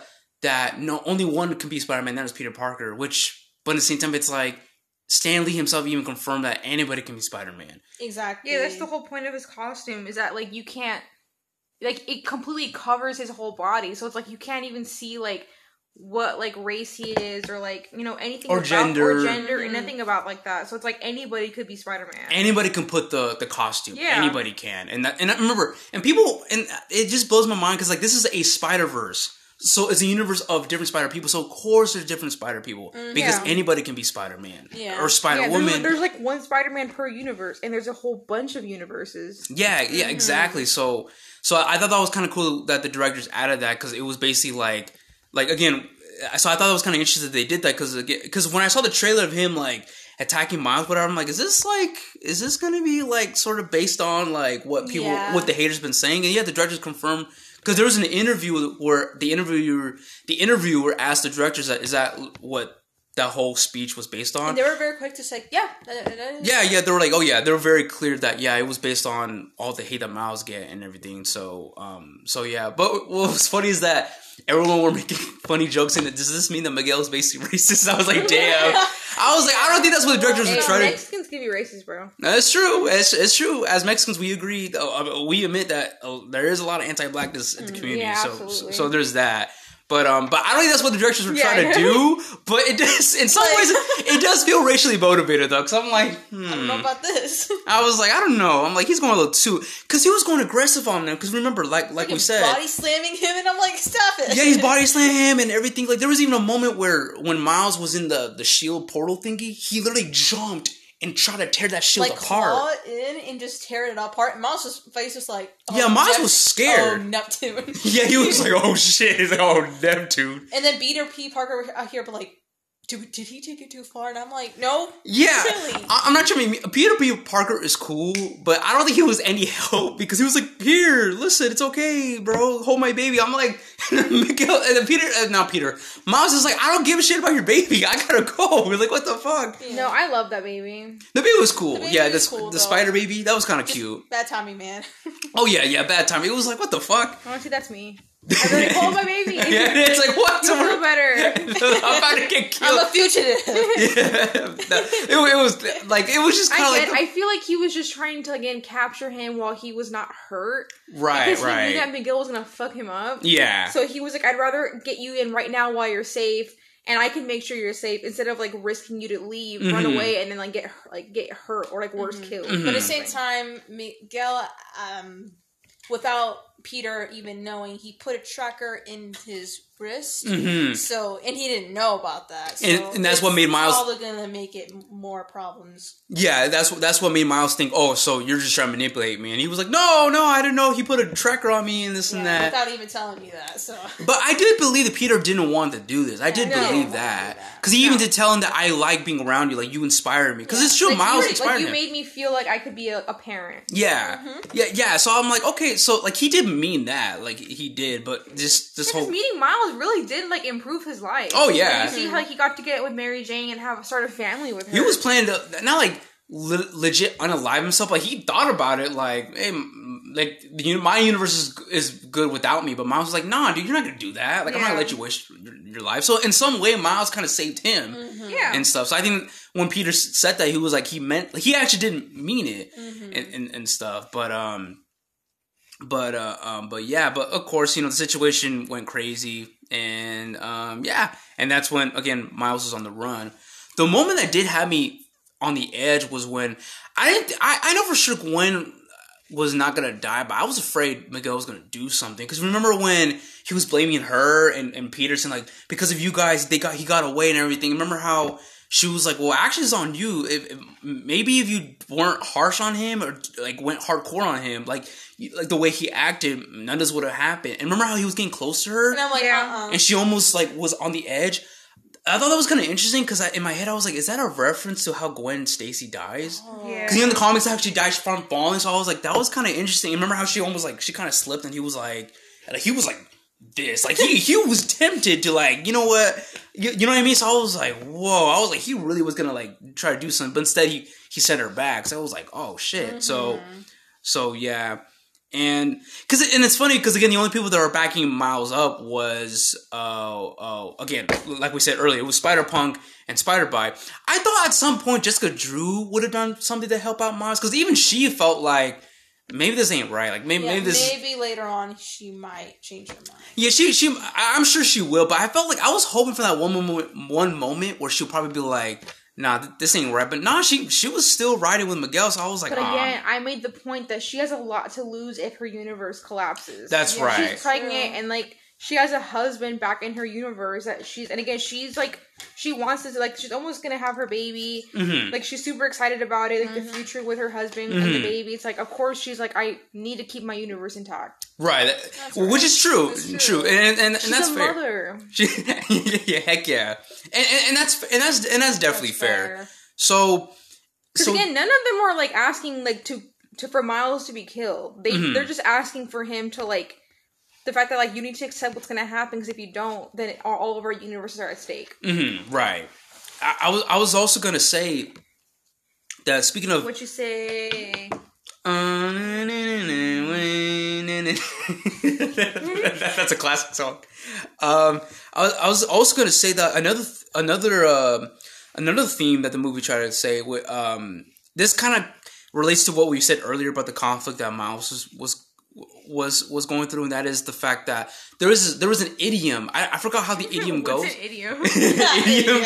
What's an idiom? An idiom is like a saying. Like it's like a saying. Like it's been a long time since I learned idioms. I remember it's hard to explain, but I know what it is. It's like another form of metaphors, but it's not a metaphor. It's like something. It's like a saying. Yeah, it's like a saying. A group of words established by usage as having a meaning not deductible. I can't read that word. Deductible from those of the individual words. Rain, cats, and dogs see the light. Yeah, stuff like that. And remember the counselor from earlier made this whole idiom about not having two cakes or something about cake. No, you can't have your cake and eat it too. Yeah, exactly. And then remember Miles said, well, why not have both? Yeah. And stuff. And I think another big conflict of the film that Miles was covering was, and I think we kind of said a version of this earlier anyway, but like the idea that he felt like I could be Spider-Man but also have this in the same time. Like I could be Spider-Man and have my parents be okay with it. I can be Spider-Man and have a normal life. I could be Spider-Man and still go to like college and like have a whole life and stuff. Yeah, but in reality, but what sucks is that he can't have that, and Miles keep rejecting that because that's why he kept saying I can do both. I could do two things. I could save the Spider-Verse or the multiverse or the canon and save my dad. And save my dad. But they're like that's not how it works. Yeah, and stuff. And so yeah. Like whenever those Mexican dads have two families, they're like I can do both. Oh, bro! I can have my mistresses and my wife and kids. Yep. Yep. That's true. I can do both. I can do both. Yes, without them knowing, I can do both. Yeah. I was gonna say, yeah, and I also had an interpretation. I don't know if this is what I don't know if this is what the creators were doing, but I had an interpretation where I think the whole point of Miles trying to reject the canon or what the canon has to go by was that because remember, in order to be Spider-Man, apparently to that canon, you have to make sacrifices. You have to go through some shit, right? I had this idea. I had this interpretation where this is the whole meaning behind Miles rejecting it is the idea that like. So you know how people had this complaint that writers always felt the need to have the characters suffer in order, like for a cheap way to develop their characters. Do you think? I want to ask because this is how I thought. Do you think the whole point of Miles rejecting that was the idea that like I don't need to lose the most. I don't need to lose people or go through the most fucked up shit in order to become a well developed person in life. Or a character or a superhero or whatever. Like, do you think that was? Do you kind of think that's what the whole point of Miles rejecting that was? The idea like I don't need to go through this shit in order to become Spider-Man or this well-developed hero or something like that. Like, I get what you're saying. I didn't see it that way, but I definitely get what you're saying though. Yeah, I kind of get what you're saying. Because that's kind of what I was thinking that the movie was trying to do. I could definitely be wrong because it's just my interpretation. And stuff. But I was kind of like, is that what the movie was trying to say? What you know what I'm saying? All that kind of stuff. I get what you're saying. Yeah, because I know there's people that had many complaints about how writers write Spider-Man these days, where like every time Spider-Man's life is going well, they need to have an excuse for his life to go shit again. Yeah, and stuff. Because there was people that made complaints saying that these writers, it feels like a lot of these Marvel writers or like these like Spider-Man writers in comics feel like they can't make a Spider-Man comic with Spider-Man actually growing. Like they need to have Peter suffering all the time. And so, you know what I'm saying? So that's why when I was watching the movie, I'm like, is that the whole point of Miles rejecting that? It's him going like, no, I don't need that to happen. We don't need that kind of happen. But everybody else is telling him, no, it needs to happen because I kind of see it like that, but I also kind of see it where it's two things where maybe it could be like it can be like he doesn't want to have to accept that that's his fate. Right. Like, you know how a lot of stories of heroes learning about their futures and they want to change that. That's a very common like story with like heroes and stuff like that. I don't want that to be my fate. I don't accept it to be that. And even if they try to change the future, it still happens. It's inevitable. Yeah. At least it's inevitable. Okay. Or I can see it as he's a teenager, where he's still a teenager and he's being told that the future's going to be hard. It's going to get harder. It's not going to be how it is, how he wants it to be, like a rose-colored view of the world. Because you're young. He's still a teenager. He has a bunch of prospects for the future and all these plans and like how he wants it to go. But I think it's like him being told you're gonna grow up and it's just gonna get harder. Right. Yeah. It's not gonna always be like how it's not always gonna be your way or go your way how you expect your life to go. There's gonna be a lot of challenge, and that's just how life is. Right. And unfortunately, his dad passing away is gonna be one of those. Right. Yeah. He's just being told what the future is gonna be, but again, it's like that's not how life goes. Right. Okay. Right. Yeah, that's kind of how I see it. Okay. Good. You have a good point there. But then I was gonna say that I think the most important, like another moment I thought that was kind of cool. Where again, this is something. This is also something. Can I touch back to what you were saying about writers? Yeah. About Spider-Man. I do agree that there's like I feel like with a lot of comic characters in general, like they're always like, what do we do? What we gotta do now and to like fuck up their lives?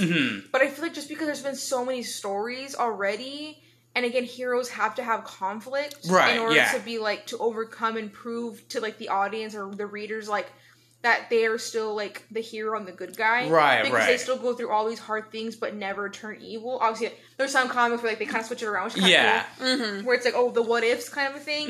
But I think that's the whole point. Is like the hero has to go through hardships in order to overcome them and prove that they're still the good guy. True. No, I agree with that. But I also understand what you're saying that they always. But I feel like a lot of it has to do with the female characters. I noticed that they always they lose the lover, or the female heroes go through like even harder stuff. Yeah, which is always kind of like why. Yeah, no, I get what you mean. No, I get that point. I guess it's that whole saying like without a conflict there wouldn't really be a story. That's true. No, which is true. No, I agree with that point. But like I said, these writers again, they don't know what else to do with Spider-Man other than put him through. Like put him in the bottom all over again, just for his story to keep on going. You know what I'm saying? Because if they give him a happy ending, it's like, well, what else is there to tell? You know what I mean? Yeah. So yeah. But again, no, I agree with you. There needs to be conflict. There needs to be challenges and consequences. So yeah. But I was gonna say another thing that happened in the film that everyone had, that I noticed a lot of people online had a interesting interpretation on, and I don't know if this is what the writers were trying to do, but at the same time, I wouldn't be surprised if this is what they were trying to like, in a subtle way, trying to do, but they want to be subtle about it, and that is that the big important scene when both Gwen and Miles came out to the parents about them being Spider-Man or / Spider-Woman and stuff. So we had the moment where Miles supposedly went back to his universe, right? And Gwen went back to her universe, and then that's when she confronted her dad about her situation, while Miles tried to confront his mom about his situation. And I didn't notice that until people brought it up, how there was people that had interpretations where they said that they don't think this is what the creators were trying to do, but they felt like the moments... not that they're trying to do that, but that it mimics... the talk of, like, what you were saying. The talk of coming out, like, just simply coming out to your parents and all that kind of stuff. And I remember when I read about that, I was like, oh, shit. I was like... whenever I saw the Gwen part, actually, both of their parts, I definitely was sitting there and was like, this definitely feels that way. How a conversation would go about coming out. Well, definitely. I can say that. Yeah, because I remember people were saying that, especially with the Gwen part, because they said that... Because a lot of people said that if you look closely at the background of the colors, they said there's a lot of trans colors in the background. It's the blue, pinks, and whites. That's already been her color scheme in the previous movie too. So I don't know if it's like intentional, but it can definitely be seen that way. It could definitely be seen that way. Reflect that way. And again, if people see that as representation for themselves, more power to you. Yeah, heck yeah. Do that. And that's awesome. And I'm glad people interpret that way and be like, hey, I like they can relate to that, because it felt related to that. Not only that, but like she had a flag in her room that said like protect trans kids, and also her dad. I mean, I don't like cops, but on his uniform he had a trans flag with a pin on his shoulder. Yeah, which was really, really cool. I did not notice that. Yeah, I thought that was really, really cool. And I was gonna say that another thing that made it more sense why they would interpret that way was that when Miles was telling his mom about I'm Spider-Man, he was basically telling, before I say this, I want you to know that you still love me, right? Like, no matter what I am or what I do, you're still gonna love me no matter what. And she's like, yeah, I will still love you. And it was so cute because she keeps assuring him, like, yes, mijo, like, no matter what, I'm gonna love you. And that was sweet. It was cute. But what sucked is that when he said, I'm Spider-Man, she was like, oh, okay, like, what is that? And that's when it was like, a part of me thought, like, does she not? I'm assuming she didn't see the news often, but I'm like, no, wait, she does. Yeah, because she was talking about, because she mentioned Spider-Man earlier in the movie, so that's why I was like, wait. And it was kind of funny because she's like, so do you shoot like spider webs like out of your culo and like out of your butthole? Yeah. Like a spider? But I could be wrong, but did you notice that his web shooting wasn't working? Because remember when he did this, nothing came out, so that's why I was like, wait, I'm confused. Like, because he did this, because he was trying to show... Oh, sorry, I burped. Excuse me. Because he's in a universe where two of him exist. Yeah. So maybe that messes with his power. I just thought of that right now. No. You're onto something. Because think about it. You know how there's always like when you talk about time traveling and stuff, and if you go to a timeline where you're in the space, like it fucks with you or whatever, like it messes you up or whatever. Maybe that's why his powers are like down, because he's in a universe where he also exists. Because I was gonna, you're onto something, because I remember people were confused about why his spider sense wasn't working. That's what I'm thinking too. Yeah, that's the thing. His spider sense wasn't working, and in my head, I'm like, maybe his powers don't work at all. Like they don't work in this universe because the big twist was that he, instead of going to his own universe, he accidentally went to a universe that looks just like his universe, but it's actually more bleak. It's the universe where the spider that bit him came from. Yeah. Because the spider that bit him wasn't from that universe, from another one. So because the DNA, that little time thingy, that little travel dimensional thing that takes people back home, the spider people back to their own worlds, it does that by like scanning your DNA, and it sends you back to the world that it matches to.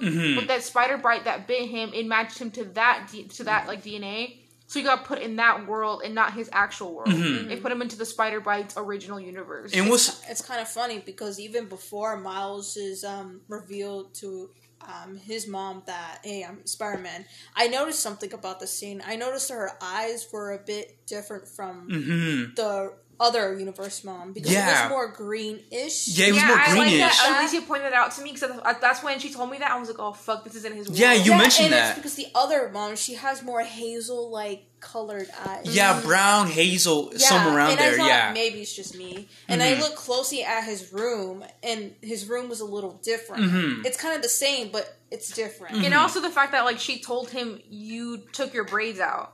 Yeah. It's like, oh, what did you do with your hair? And I'm like, what did she mean by that? Yeah, because I remember when we were watching together, and you mentioned like look at her eyes, and I'm like, yeah, I was like, yeah, I mentioned her eyes, and then I remember, and then Uncle Aaron comes in, that's when he's like, what? And again, he's dead in his world, so he's like, this isn't right. Like, what is he doing here? Yeah, but didn't he hug him at first? But then, like, he hugged him because he missed him, and that's when his uncle said, you took your braids out. Yeah. And that's when I was like, yeah, like something's a little off. Something's not right. And the mom was cool with like, oh, hey, Aaron, like how's it going? And he brings her money. Yeah. Like, he brings her money because she's like a nurse, so she's not making too much money at that moment. So I was like, oh, like, and I kept thinking like, yeah, this is probably a world where his dad's dead. Yeah. And it's fun because Uncle Aaron's like, hey, come here on the rooftop with me. Just come on. And I'm like, we go on the rooftop? And of course, he's like, wait, I don't know. And Miles is like, I don't know what's going on. And he starts like glitching because he's not from that universe. Yeah. And Aaron's like,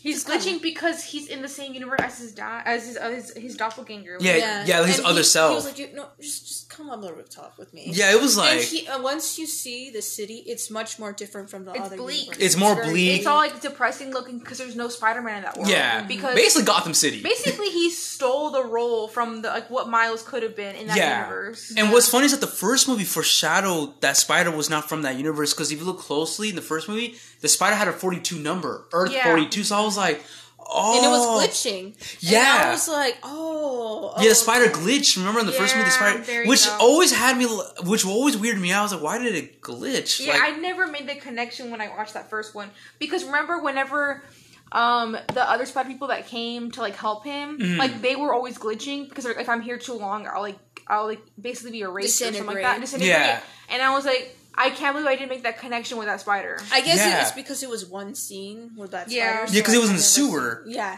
And it just glitched, and then that's when it found and Miles. That's when the TMNT came out. And then the Teenage Mutant Ninja Turtles. The ooze. The secret ooze. Yeah. But, it's funny because after he saw what the city looks like, he turns around, he saw, like, straight artwork, like graffiti art of his dad. dad. That's like you said, rest in power. That's when you knew that's when you know that the dad's dead in that universe. Yeah, I gotta say. So you remember the scene when they're on the rooftop and he was just nervous and Uncle Aaron was just like standing next to him, like low key looking at him. Yeah, side eyeing him because like. Someone made a funny TikTok where it says of that clip, and it says the caption was when you side eye a New Yorker for 0.01 seconds, and it was him just looking at him like this. It was just so funny. But I want to ask you guys something. So did you? Oh, I want to ask you did you guys figure out quickly before Prowler came in that version of Prowler was Miles? When I saw that the uncle wasn't Prowler, I said, yeah, I knew that it was him. Yeah, same here. Even before the movie came out, a part of me kind of predicted it. Mm-hmm. Because I read some other Miles Morales' Spider-Man in the comics. And in the comics, there are like many versions where Miles, he has an evil clone of Miles or evil version of Miles. Like the future version of him, the evil clone of him, and the other version of him. There's different types of versions. Yeah, I remember before. Part of me predicted it, but part of me feel like I don't think it's going to happen because there's so many other stuff that happened. I don't think it's going to happen. The only reason why at first, because I remember that was a good prediction you made, but at first I was kind of like, I don't know how to feel about that because it's like because I feel like if they did that, they would just make Miles look like the big problem then. You know what I'm saying? But then this movie didn't really do that. Like instead, this version of Miles isn't really a big threat because remember he doesn't show up till the end, till like the climax of the movie. Mm-hmm. So when he popped out and knocked out Miles, I was like, that's Miles then. That's Miles. And then when they had him tied up into the punching bag, and then he's all tied up and everything and stuff, and then Uncle Aaron was interrogating him. Yeah, and he was like mentioning like, listen, I'm not from this universe. I gotta get back home. Mm-hmm. And I guess he pointed out, like, hey, we're supposed to be good guys, right? And Uncle Aaron's like, we're not. Yeah, I was like, ooh, like that was actually kind of interesting. But then when the actual pilot comes out, that's when I'm like, that's gotta be Miles. And when he said his name, didn't he say something at first? He mentioned that he's like, you have an he mentioned something like you have an uncle, and I was just like, yeah, and he was like, oh. Yeah, and he took off his mask. Bro, that was so cool. When he took off his mask and everything and showed his hair and everything, I was like, that was cool. And he's like, what the heck? And he's like, I'm Miles Morales. But he said it in an accent.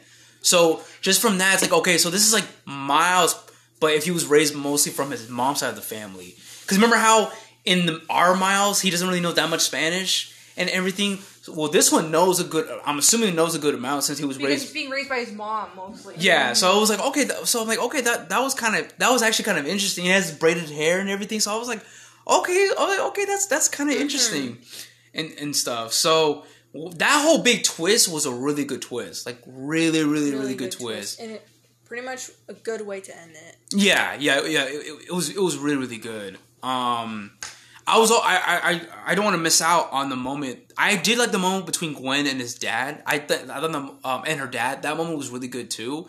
Even though he did pull a gun on her earlier in the film, was like trying to arrest her. But still, I thought that moment between them was really good because it was just Gwen telling him that like I've been wanting to tell you this for a long time, but I just didn't know how to and everything. Plus, because after Peter died, you want to hunt me down and everything like that. It's like I just want you to listen to me for once, like listen to me. And everything, and her dad actually did listen. He was like, "I get it. Like, I understand." And he mentioned that he stopped, like he quit. Yeah, he quit being captain. I think it was like captain or chief. Yeah, one less cop. Yeah, there you go.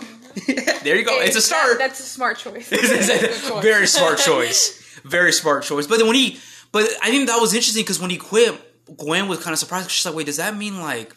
What does that mean? Because remember how if Gwen had because her canon was gonna be that her dad was gonna die. The captain, like a captain in the universe always dies. Mm-hmm. So her dad was probably gonna die. So you know, in Spider-Man India, the captain of that world was his girlfriend's dad, and that he was supposed to die. Yeah, he was supposed to die, but they saved him. Yeah.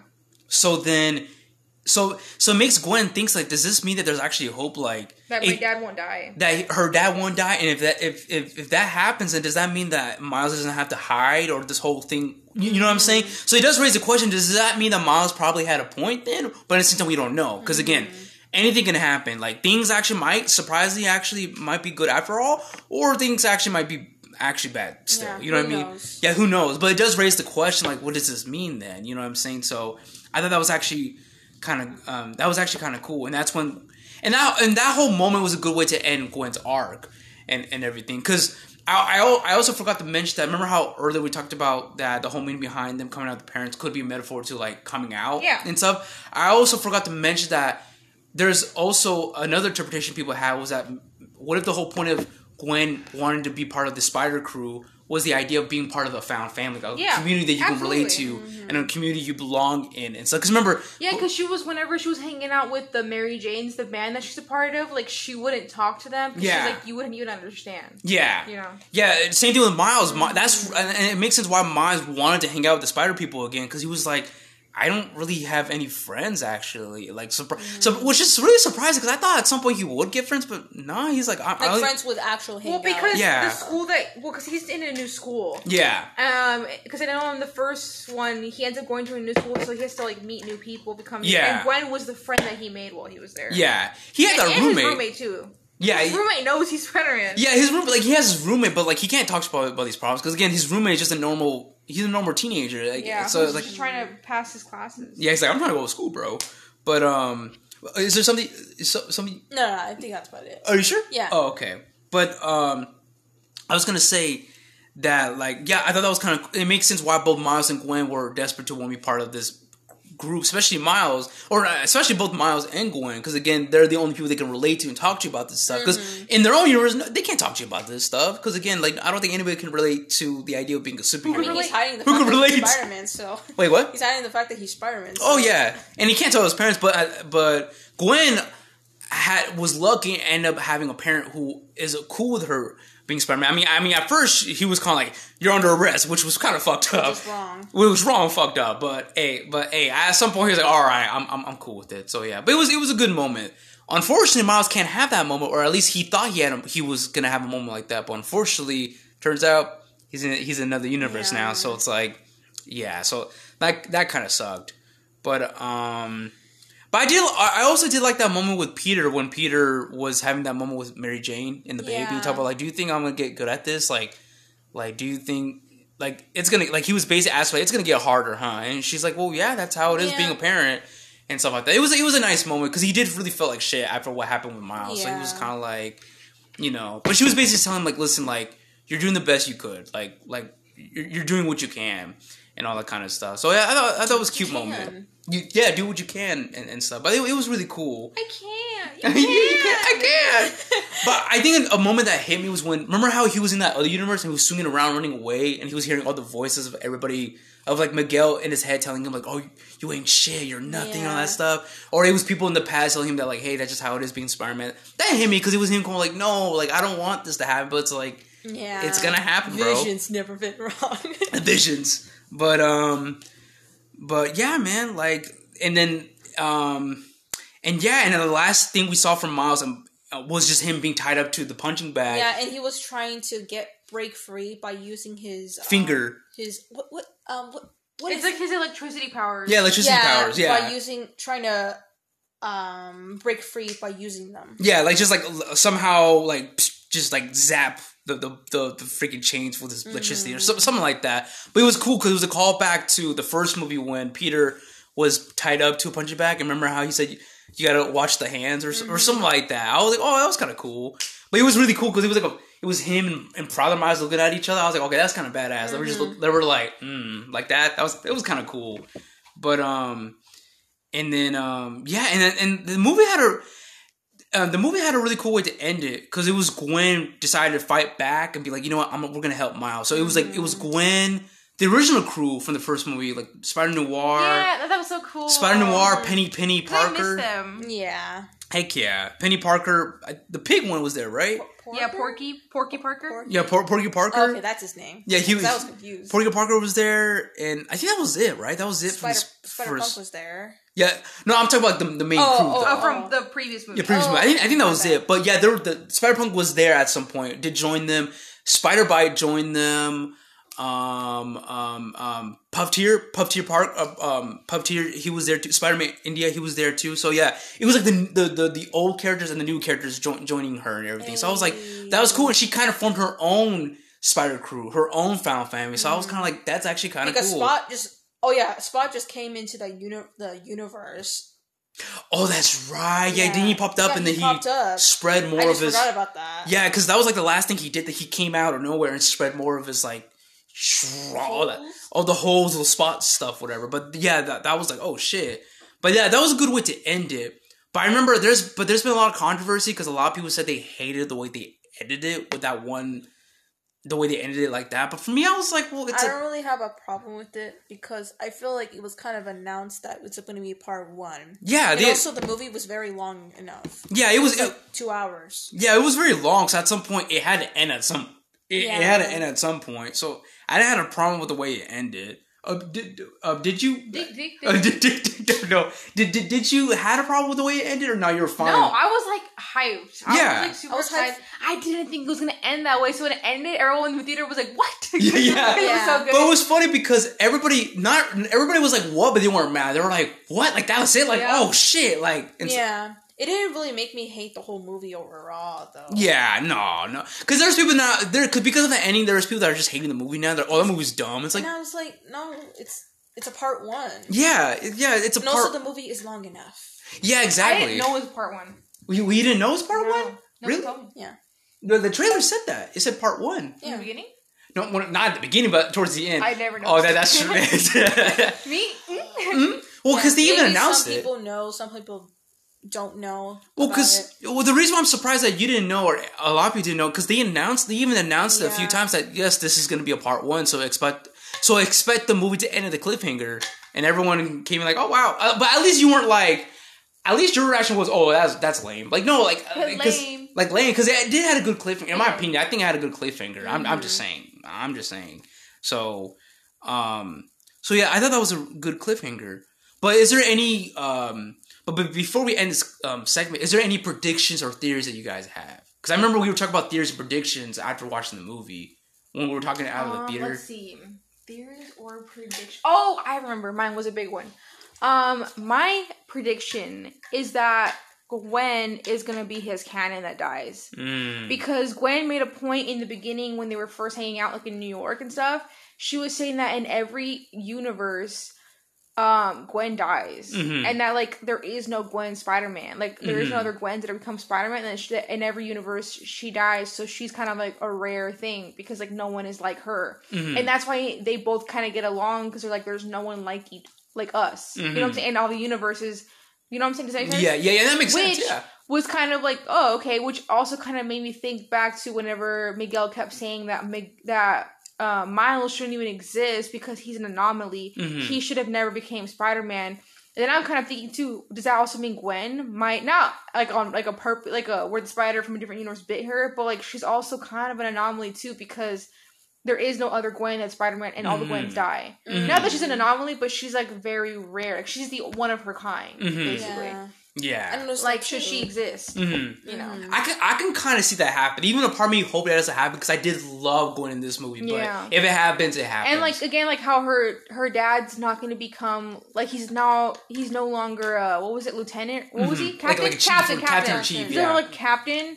So maybe that's like a thing where she's like, oh, maybe the universe can change. It would kind of fucked up, but you know what I'm saying, like where her dad doesn't die. But because he doesn't die, she has to die.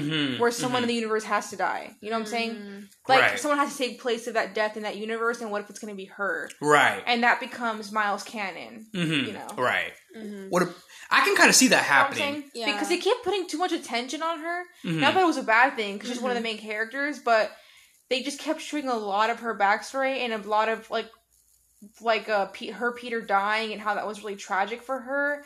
And I feel like, yes, his uncle died, but he hasn't had, like, someone that, like, another... you know what I'm saying? Like a friend. Like, be a friend. Like, what if Gwen that dies. Mm-hmm. If she were gonna die, then it's gonna be even more sadder for Miles because her and him they're not in good terms. Yeah. But that's me as canon.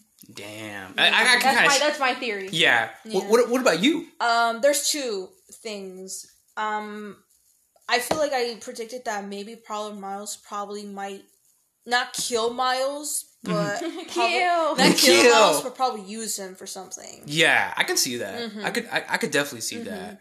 Because I remember we were talking after watching the movie. Because I was like, the way Uncle Aaron and Prowler Miles was acting towards our Miles is that they acted like they kind of knew what was up. Yeah, so they weren't really surprised. Like, who the heck are you? But they were just like, they kind of knew.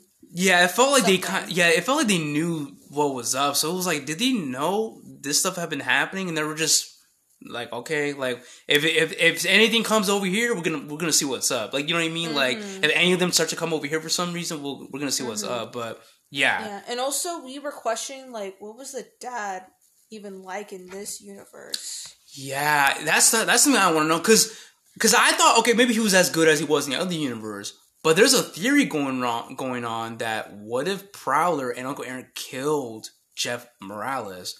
So now it had me think like, what's the reason why if they did, what's the reason? And was the dad good in that universe, or was he actually, I don't know, maybe bad or something? And you know what I'm saying? So who knows? We never know. So we never know. But didn't you also want to say something about Spot? Yeah, whenever Spot and Miles like both had that vision, and pretty much they both saw Miles' dad getting about to get killed. A part of me thought the other day, like, wait, does this mean Spot knows the identity of Miles? Like, he probably does, because when he asked him like, what was that, he's like, it's our future. So since he saw the future, he probably knows. He probably and stuff. does. But he doesn't know his identity, but he kind of knows him, and that cop has some kind of type of connection. Oh yeah, so he probably knows. But I feel like I don't think Miles is gonna go after his family, because it's like he's not really just targeting Miles' family. It's more like when he said I'm taking everything, he meant like I'm taking the universe. Yeah, I mean, he has he pretty much absorbs every type of like universe portals in a way. Yeah, something like that. Like he has the power to travel just any universe now. It's like, so he's basically like on some. Or destroy. Yeah, destroy universe. He's like on some, because when he fused up and he was all powerful, it reminded me of Dr. Manhattan. Yeah. From Watchmen, when he was like, oh, like that. That was cool. I was like, oh shit, it's like I am God. I thought it was kind of cool, but yeah, I was like, so yeah, I have a feeling that Spot's gonna play a way bigger role in the third film. Since the movie's going to be called Beyond the Spider-Verse, so they're probably going to go even more crazy. Beyond. Yeah. And also what Miles is going to do in that universe, considering the fact that his spider powers don't really work. Yeah. So he's going to find a way to escape and get out of that situation before it's too late, you know. But I also have a feeling, so I do have a theory that I don't think Miguel is going to kill his dad, but I feel like he's going to make sure his dad is in a situation where he would not be saved at all. I have a feeling that something might happen. Like if something does happen to his dad, I know for sure Miguel's gonna be like, oh, is he about to die? Okay, good. Like, don't save him. Like, let it happen. Or maybe he's gonna make a decision.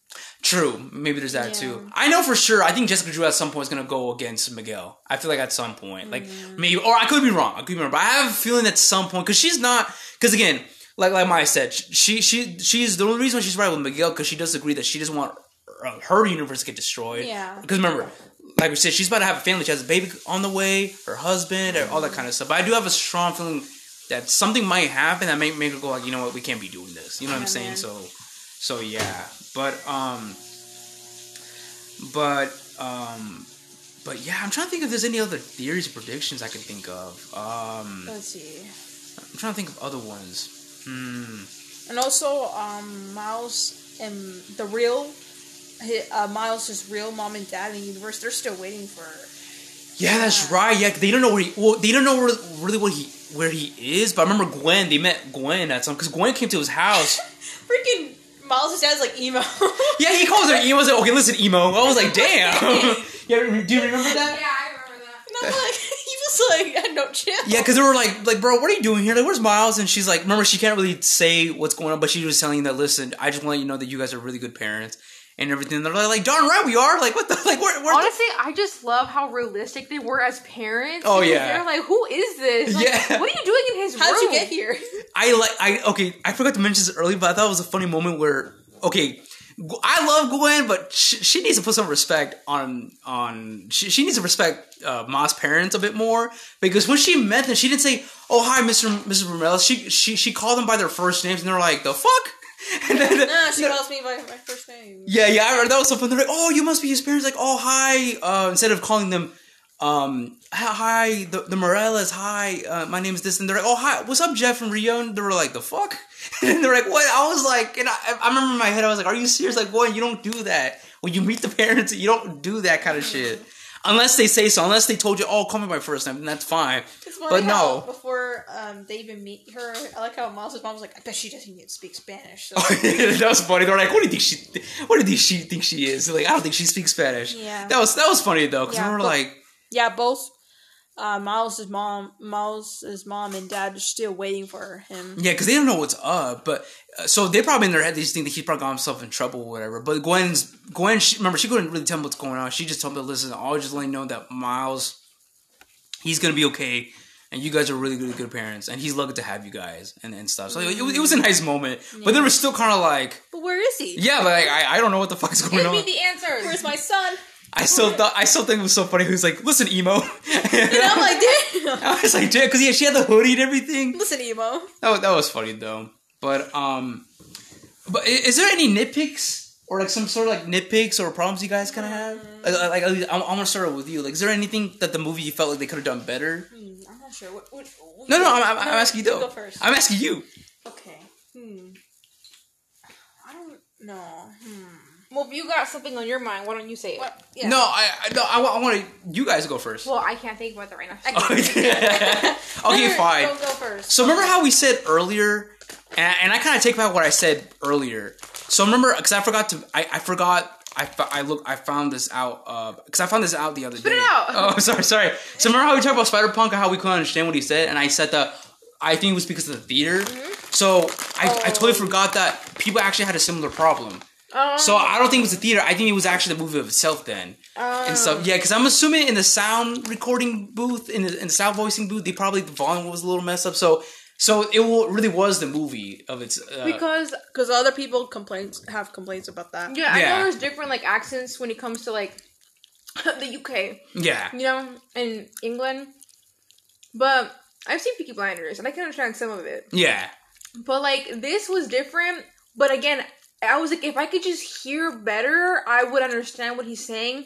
But I couldn't hear anything. And I was mumbling at first. And I was like, is he even talking? It wasn't even just Spider-Punk, but it was also Miguel when he spoke Spanish. I noticed when he speaks Spanish, and I'm like, what? What'd you say? Yeah, people could say that maybe he's just muttering to himself, but... He was, when he was like saying adios me or whatever, like he was muttering it, so I can understand why people couldn't hear that. But when he said, "Oh, ay, coño," it was like, that's all I heard. That's why I was like, he said that? Also, I didn't hear too much like Mexican slang from him. Yeah, it's surprising because he's Mexican. Yeah, half Mexican, half Irish. Yeah, but still, yeah. But he only spoke Spanish twice. That was it. And it was just like him saying "Oh my God" in Spanish, and him saying "Oh, you fucking idiots." Man, I feel so bad because Miles was like, "Hey, ¿cómo estás?" Like, yeah, he was speaking Spanish to him. He was trying to speak Spanish to him, but he's like, yeah, he threw shit at him. I thought it was funny because he was trying to be like, "Oh, I can relate to this guy." Like, hey, because again, they don't want him to be there, especially Miguel. Yeah, that's why he's like trying to like butter him up, like, "Oh, hey, what's up?" When he just threw a chair. It's like, "¿Cómo estás?" Like, "¿Qué pasa?" and everything, and he's like, "Shit, no shit." That was funny. But I did think the Spanglish between him and his mom was really good. Yeah, I felt like that was really, really good. Can I just say,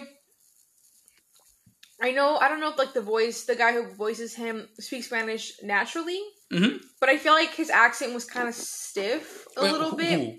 The voice actor for Miles. Oh, Miles. Oh, yeah. Yeah, his Spanish is kind of stiff. And I know not everyone's Spanish speaker, I get it. But I feel like they needed to work a little bit on his accent to make it sound more natural. I think, do you think that was the point, though? Like, he's just not that good at Spanish and he's not fluent? But here's the thing, like, I understand if it's just like his parents don't speak it. That makes sense. But the fact that he's hearing his mom all the time talk to him, I feel like it would have been a little bit more natural. Yeah. No, I was going to say that the reason I thought I felt like that was the point because Prowler Miles, fluency when he pronounced his name, he said it in a fluent in like he said it with an accent. So I felt like, do you think that was the point then? Well, because here's the thing: if his mom expects him to get an A in Spanish and was shocked that he got a B, in my head I was like, so that means he probably knows very good Spanish. Mm-hmm. But I was like, but if you're practicing Spanish all the time, your accent would be a little bit different. Mm-hmm. You know what I'm saying? Because he sounds like he's kind of reading just off a postcard, like, you know, reading like the lines. But it doesn't sound like he actually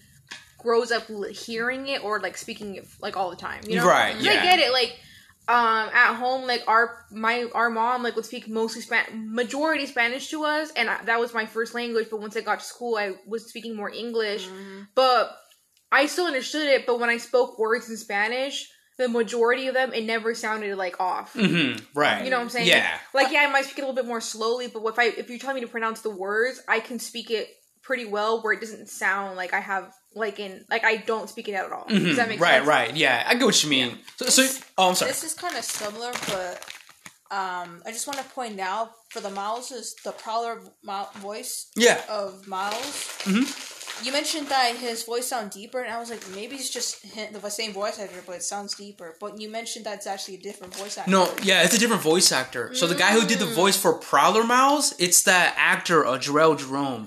He's the dude from Moonlight. He's not the main dude, but remember in the flashback, the younger boy or like the teenager or the child, the lover / friend of the younger version of the friend that he had a thing with, and he was also in When They See Us. Remember the show When They See Us about the Central Park 5? Oh, bro, I can't. Yeah, but do you know what I'm talking about? Mm-hmm. So, yeah, it was that actor. I was like, oh, shit. And I really like that actor. The actor was really cool. And I'm excited because he's going to be in a new show. I just want to point out that small detail. No, it's okay. I did not notice it until then when you told me about that. That's actually a different voice actor. And I'm like, because when I heard his voice, I'm like, I don't think that's Shameik Moore. I'm like, that sounds someone else. And then I found out, it is somebody else. So I was like, okay, that's cool. But yeah, that was my only nitpick about the film. Is that there was moments here and there the volume was a little bit weird and off. But yeah, I think that's like when it comes to nitpicks or problems, I think that's the only thing. To be honest, that's same. Yeah, because the movie overall was really, really good. That's kind of. I think that doesn't make me hate the movie overall. I still love the movie. It's just that it was very hard for me to understand and hear. Yeah. No, I get what you mean. First, I thought maybe it's just the movie theater or the sound, but when I hear other people have some complaints about that, it's like, okay, then it's not us. It's actually and we're not like Spanish pros. It's just that I feel like I don't know about you guys, but I feel like I have a good ear for hearing the accents because again, that is a language that we grew up with. So it's like I can hear whenever people are just reading the line versus like they actually know how to like speak, have like the slang or can have at least like the accent to kind of go with it. Mm-hmm. Yeah, because we watch Breaking Bad and every now and then I'm like pointing out like that person does not sound right. Yeah, I get what you mean. I know that. Yeah, no, I get what you mean. Too proper. You know?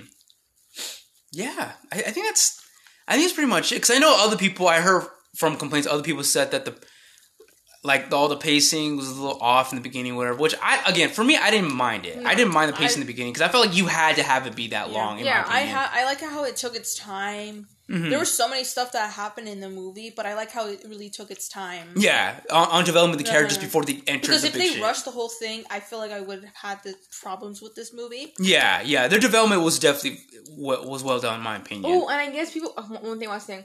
Because I was just remembering the Prowler music, Dude, the music, I forgot to mention that. Whenever it was in the universe with Miles, it was like backwards. Yeah. The sound is reversed. Yeah. No, I forgot to mention before we end the segment. I forgot to mention the music was really, really good. The music, so good. The music by, what's his name? Daniel Pemberton?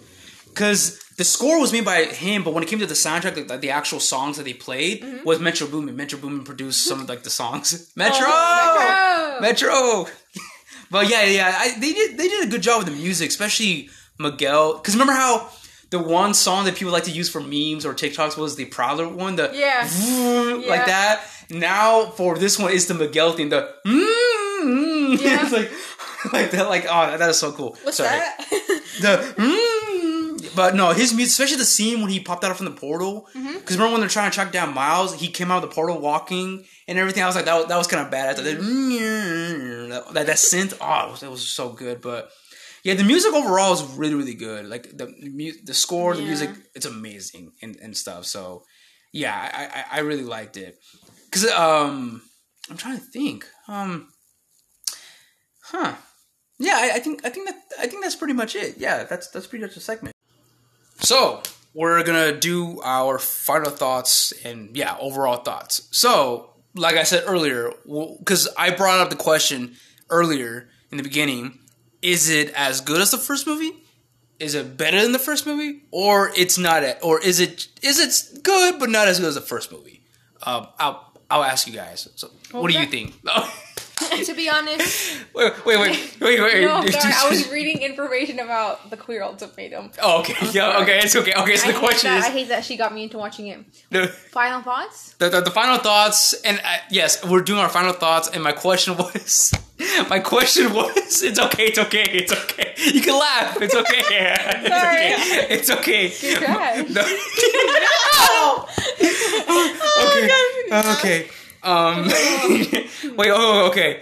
What was the? Dang it! Okay, the question was: is it better than the first movie, or is it as good as the first movie, or is it's good but not as good as the first movie? I think it's like slightly better than the first one, but I think the first one's also perfect too. So. Okay, I see you. So it's like above perfect. Okay. Yeah. What about you? I feel like you can't really compare the two because I feel like they're both like equally good. I like this a bit smidge better than the first movie. Yes, I agree. A smidge. Doesn't mean I don't like the first movie overall. I still love it. I love the first one too. Yeah. I just feel like this one has more like a little bit better. And do you know how I feel? How do you feel? You're trash. This This movie is 2 packs of awesomeness. Not ass, awesomeness. But okay, I actually agree with you. I don't think I've ever heard you say the word ass. Yeah, I used it before. Okay, whatever. You say Booty. Well, I say it because I'm trying to be respectful. That's a respectful thing. Okay. Booty. All right. Ass. Okay. Anyway, off topic. Anyway, I do agree with you that like I did like this a little bit better than the first one, and the reason why is because there was a lot of things about this movie that did a bit better than the first movie. But there were also some things the first movie did that was a little bit better than this one. But I still love this movie. This movie, like, the movie is so good. The movie was so good that, like, to this day, it's been like a week and the movie's still stuck in my mind. Because that's how amazing the movie was. Do you guys have a similar thing? I have a similar thing at all. Like, I was kind of wishing that it can be, like, streaming, like yeah, just to watch it again. Just to watch it again. Yeah. Because I'm sorry. Yeah. Because that's how much I like the movie. No, same here. I love this movie so much. I was like, if we lived closer to that movie theater where it's like not like almost an hour drive, then I would definitely go see it again. Oh yeah, same here. Imagine seeing the movie in IMAX, like in IMAX 3D. Yeah, that would have been really cool. Because I'm pretty sure if it's 3D, I've been like, oh shit! When he threw the chair, Miguel. Oh yeah, when he was like crawling, he's like, "Who do you think you are?" No. But I was gonna say that the movie's so good that like everybody's already doing edits of the movie because they posted. Because I think in India someone recorded the movie and posted it on the internet, and the quality is actually not that bad. Not saying that you should be pirating. Yeah. We're not saying that. Do not come for us. We do not condone stealing. We don't condone piracy. I do like pirates, but I don't condone. The only pirates I respect are Luffy and his crew, the Straw Hat Pirates, and the gay ones. Yes, gay pirates all the way. But I was gonna say that this movie's so big that there's people like watching it through through those sites and everything, and like making edits and stuff like that. But I think that's so cool because again, that's when you know the movie's so big and I've that been seeing good. A lot on TikTok. Yeah, same here. Especially on TikTok, my whole For You page is nothing but Spider-Verse related stuff, and it's so cool. I'm glad to see that. I was avoiding using TikTok for a while because before we even watched the movie, because I know. Right, just like that, people are going to put some spoilers. Oh, yeah. I almost saw one spoiler. What spoiler was it? I think it's the ending. Almost. Oh, it just shows Miles, like, his face going like this, but I didn't see the other Miles. Oh, okay. So nice save. Yeah, that was definitely a nice save. But, yeah, dude, overall, this was a really, really good movie. Really good. And also, I can't wait for what comes next. Same here. I can't wait. And the announcement of the third one's we're not gonna have to wait that long. It just comes out next year. That's it. The third one. So they really planned it through. They actually made some progress. Yeah. Because like I said, this was meant to be a trilogy since the beginning. And so they were working their butt off to make... It's kind of funny how people are saying, they have to wait 9 months for this. And I'm like, it's better than 4 years. Yeah, it's better than 4 years because the first movie came out 4 years ago. Yeah. So like... Wait, when's the third one come out? Next year. March 2024. Yeah. I think March. Yeah. March. So next spring, basically. Gotcha. Yeah. Spring. So it's better than nothing. Yeah, man. Fuck yeah. And then if they have to delay it, so go ahead. Because again, animation takes time. Especially that form of animation takes a lot of work. So, yeah, I think they did an amazing job. They did an amazing job with this movie and everything and stuff. And I just love what the movie was trying to do, especially with its themes and messages and all that kind of stuff. I love that. I also love the representation of the film. I love that. I really do like how now Hollywood is still... I'm glad now studios are finally realizing, like, oh, shit, people of color can actually be in cool movies. Like, yeah, no dirt. Take notes, man. Yeah, we've been saying that we've been saying it for years. You know what I'm saying? So I think that's really cool that a Black Spider-Man... I can't believe I'm saying this, but a Black Spider-Man movie is at least a little bit better. In my opinion, I think... Because of this movie, it made me realize I kind of like the Spider-Verse movies a bit more than the Tom Holland Spider-Man movies. I love No Way Home. No Way Home was really good, don't get me wrong, but I did feel like when it comes to the idea of Spider-Verses, I think the Spider-Man Into the Spider-Verse, Across Spider-Verse did a better job than what the MCU is doing with multiverses. Because the MCU with multiverses, they had a lot of potential to do something really cool with multiverses, and unfortunately, it's just, So I felt like, in my opinion, I kind of like what they're doing here better than what they're doing over there. Yeah, because there are so many things that they did, creative ideas they did do for the multiverse, how it works in this one. It's amazing. No, I love There's so many scenes that I didn't expect for them to animate or even do. Yeah, and they did it, and it's just awesome. Do you think so, or do you like this as good? Do you like this as the Tom Holland Spider-Man movies? I think this is way better than Tom Holland Spider-Man movies. I actually agree. It's not because I don't like. Honestly, out of the Spider-Man, the Tom Holland ones, the only one I liked was Homecoming.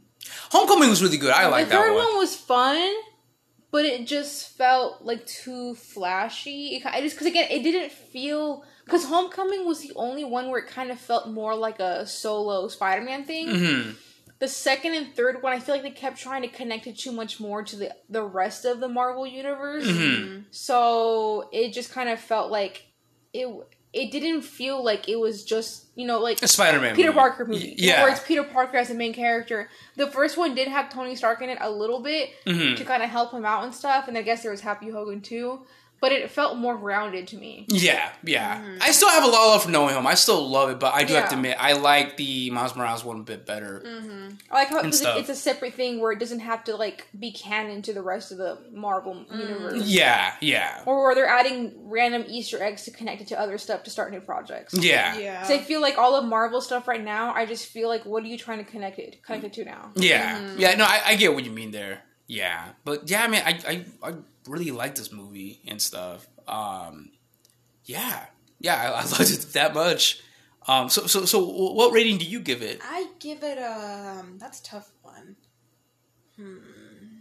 I was gonna give it a 10 out of 10, but I'd rather give it a 9 point.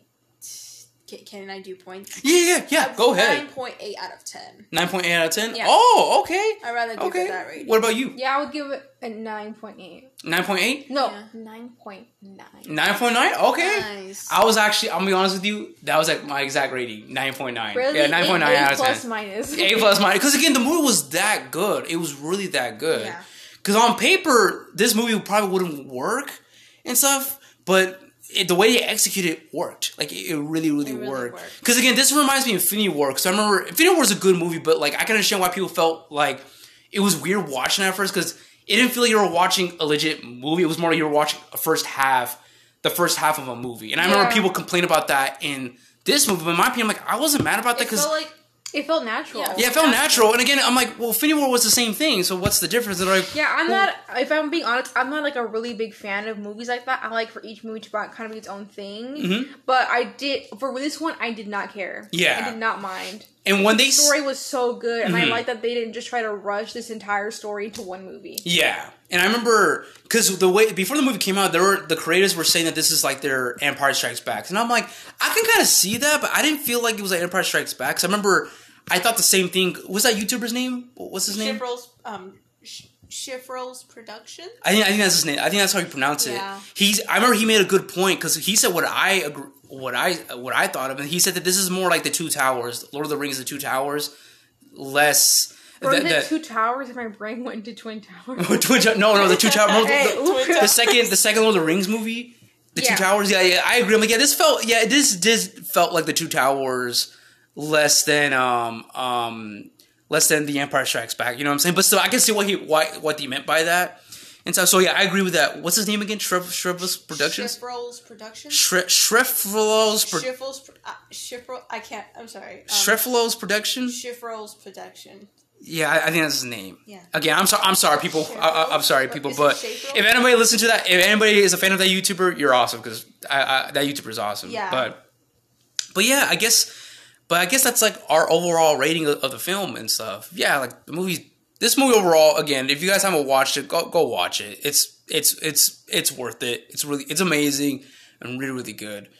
And because of this movie and because of the message of the movie, I do want to say real quick to like all like the nerds out there who are like either people of color or who are part of the or a member LGBTQ community or the queer community, all that stuff. And to all the people out there, never let any bigot or any asshole or any misogynistic dude, racist dude, whatever, anybody to get in your way and say you don't belong in these kind of fandoms, because you do. Okay, absolutely. You belong in these fandoms. Like, unless the fandom is so fucked up that you just had to leave, then I understand. Like, you know what I'm saying? Like, I'm trying to think of a fandom that I had to leave. Twilight? Probably Star Wars. Oh, so yeah, Star Wars. I was never like a huge Star Wars like nerd like that, but yeah, I understand. I love Star Wars, but the fandom is on some bullshit. Yeah. The fandom's really on some bullshit, But to back. Twilight? Yeah, I said Twilight because I was going to Twilight, but I was saying as a joke. I literally only like Twilight for the monsters. I did not care for the romance. Yeah. The monster stuff were kind of cool. Yeah, like, but back to what I was trying to say. But back to what I was trying to keep your head up. No, back to what I was trying to say. That to all those people out there, never let anybody get in your way of saying you don't belong here and this and that. Because no, you belong in these spaces. You belong in all that kind of stuff. You belong in these spaces to nerd out and all that kind of stuff. Because again, the internet can be very fucked up because there's unfortunately a lot of bigots. Mostly those, no offense, but it's mostly fanboys are the ones that are getting these people's kind of ways, right? These angry fanboys that say the most fucked up shit to all these other nerds. You know what I'm saying? So yeah, again, never let these people get in your way. Like you keep doing you. You know what I'm saying? You keep doing you because you do belong to these kind of fandoms. You belong to these spaces. No nerd stuff, nerd content, or like just like comic book stuff, like you know, like the alt community, like these like comic book fans. Like I already said that, but like that world, it's not white people shit. Yeah, it's for everybody, and and don't let people within your own community like make you feel bad for enjoying this. Yeah. Stuff. Yeah, because they don't have hobbies, and that's why they're mad at you. Oh yeah, because the majority is nerd shit. Because we know, because we've been in that situation before many times. Yeah. But it's like, again. So don't let people try to tell you, oh, you're into that shit. Isn't that white people shit? It's or like you're weird. Or you're weird. But that's the easy comeback. It's like, oh, you're weird. Or like that's okay. Yeah. Like okay, they have nothing else to do. They have no other hobbies. Yeah, so don't feel shame for your nerdiness. Embrace that shit, please, because we've been embracing that shit since we. I feel like we're talking about being gay. Oh, okay. Be who you are. No, well, I mean, it's Pride Month, so like, be who you are, you know. Mm-hmm. But like, I was gonna say, embrace that nerdiness because we've been embracing our nerdiness since we were just little kids. Because that was like the first. Because again, like we didn't have very typical childhoods. We were kind of isolated a lot at home, so the only thing we had to turn to was like comic book shows, like animated shows, cartoons, TV, movies, that kind of stuff. And that's the reason why as little kids we always talked a lot about that stuff because that's all we had at the time. And it was just always funny whenever we talked to other kids and they're like, What's that? Yeah. I don't watch you talk a lot about movies. Yeah. Because like one of them are like, I don't have Cartoon Network, and I'm like, what?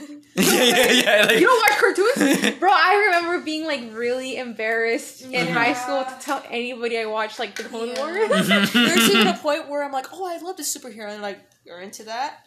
Well, yeah, I know for you guys, it's also worse for you guys because you guys are girls. So of course, if you're a girl entering the nerd fandom, you're sometimes gonna get like a weird reaction from the bros. You know what I mean? They're like, "Oh, you're into that? Well, what happened to episode 304? Like that kind of shit. Like they're trying to test her. Yeah, man. Your mom. Your mom happened. Yeah. Hang out with your mom. but you know what I mean? So like.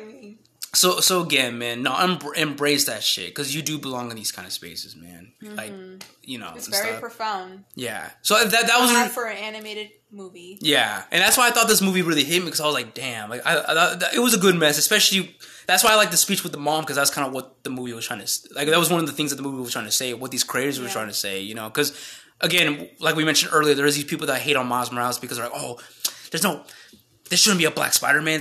There's only one Spider-Man, it's Peter Parker and stuff like that. And it's like, bro, go take your racist shit somewhere else. You know what I mean? And also, like, who cares? Yeah, it's like, I don't care about your guys' opinion. Yeah, like, fuck off, man. Keep it to yourself. Yeah, keep it to yourself, man. All right, people of color coming up, okay? They're coming up. People of color coming up. Queer people coming up. All that kind of shit. You know what I mean? Yeah. So yeah.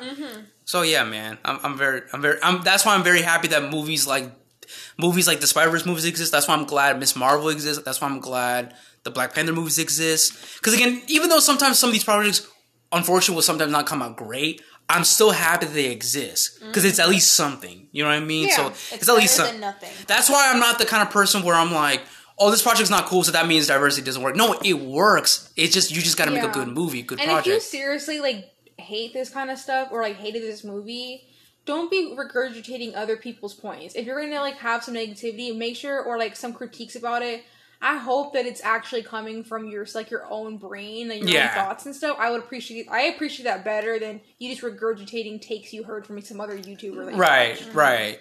Because I remember, because there's a guy that's already trending on TikTok about, like, oh, there's no white people in this movie and this and that. And it's like, bro, there's plenty of white people in the movie. Yeah, but it's like, you're just creating shit to start stuff. And again, like, don't fall into that stuff. Like, don't watch those people because it's just giving them views. Yeah, it's just it's grifting. They're just grifting. You hear people talking about their takes, they're just regurgitating. They don't actually have any, like, of their own actual ideas. Oh, yeah. Or opinions. Yeah, definitely. So, yeah, those people can go fuck off, man. This movie was really good. Really, really good. So, yeah, man. Yeah. I'm glad that I watched the movie, though. Same here. I had a lot of fun watching you guys. Yeah, I had fun, too. No, what also made me happy was that when we went to the theater, all the families that were there, like, it made me happy to see them, like, oh, hyped up and everything, and all that kind of stuff. So, like, that warmed my heart, because I was like, that makes me... Especially the ending, or some points of the movie where it's like, oh, shit. Like shit's about to go down. Yeah, like, it made me happy. Oh, yeah, and of course, last point of the segment.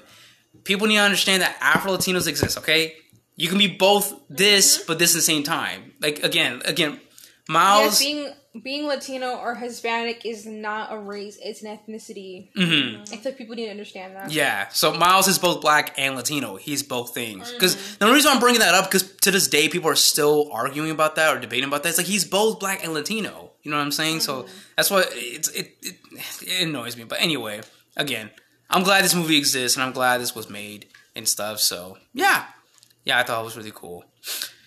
So, yeah, those were overall thoughts. Is there anything else you guys want to bring up and say, or nah, that's pretty much Honestly, it's a good movie to watch for the summer, so go out and see it. Heck yeah.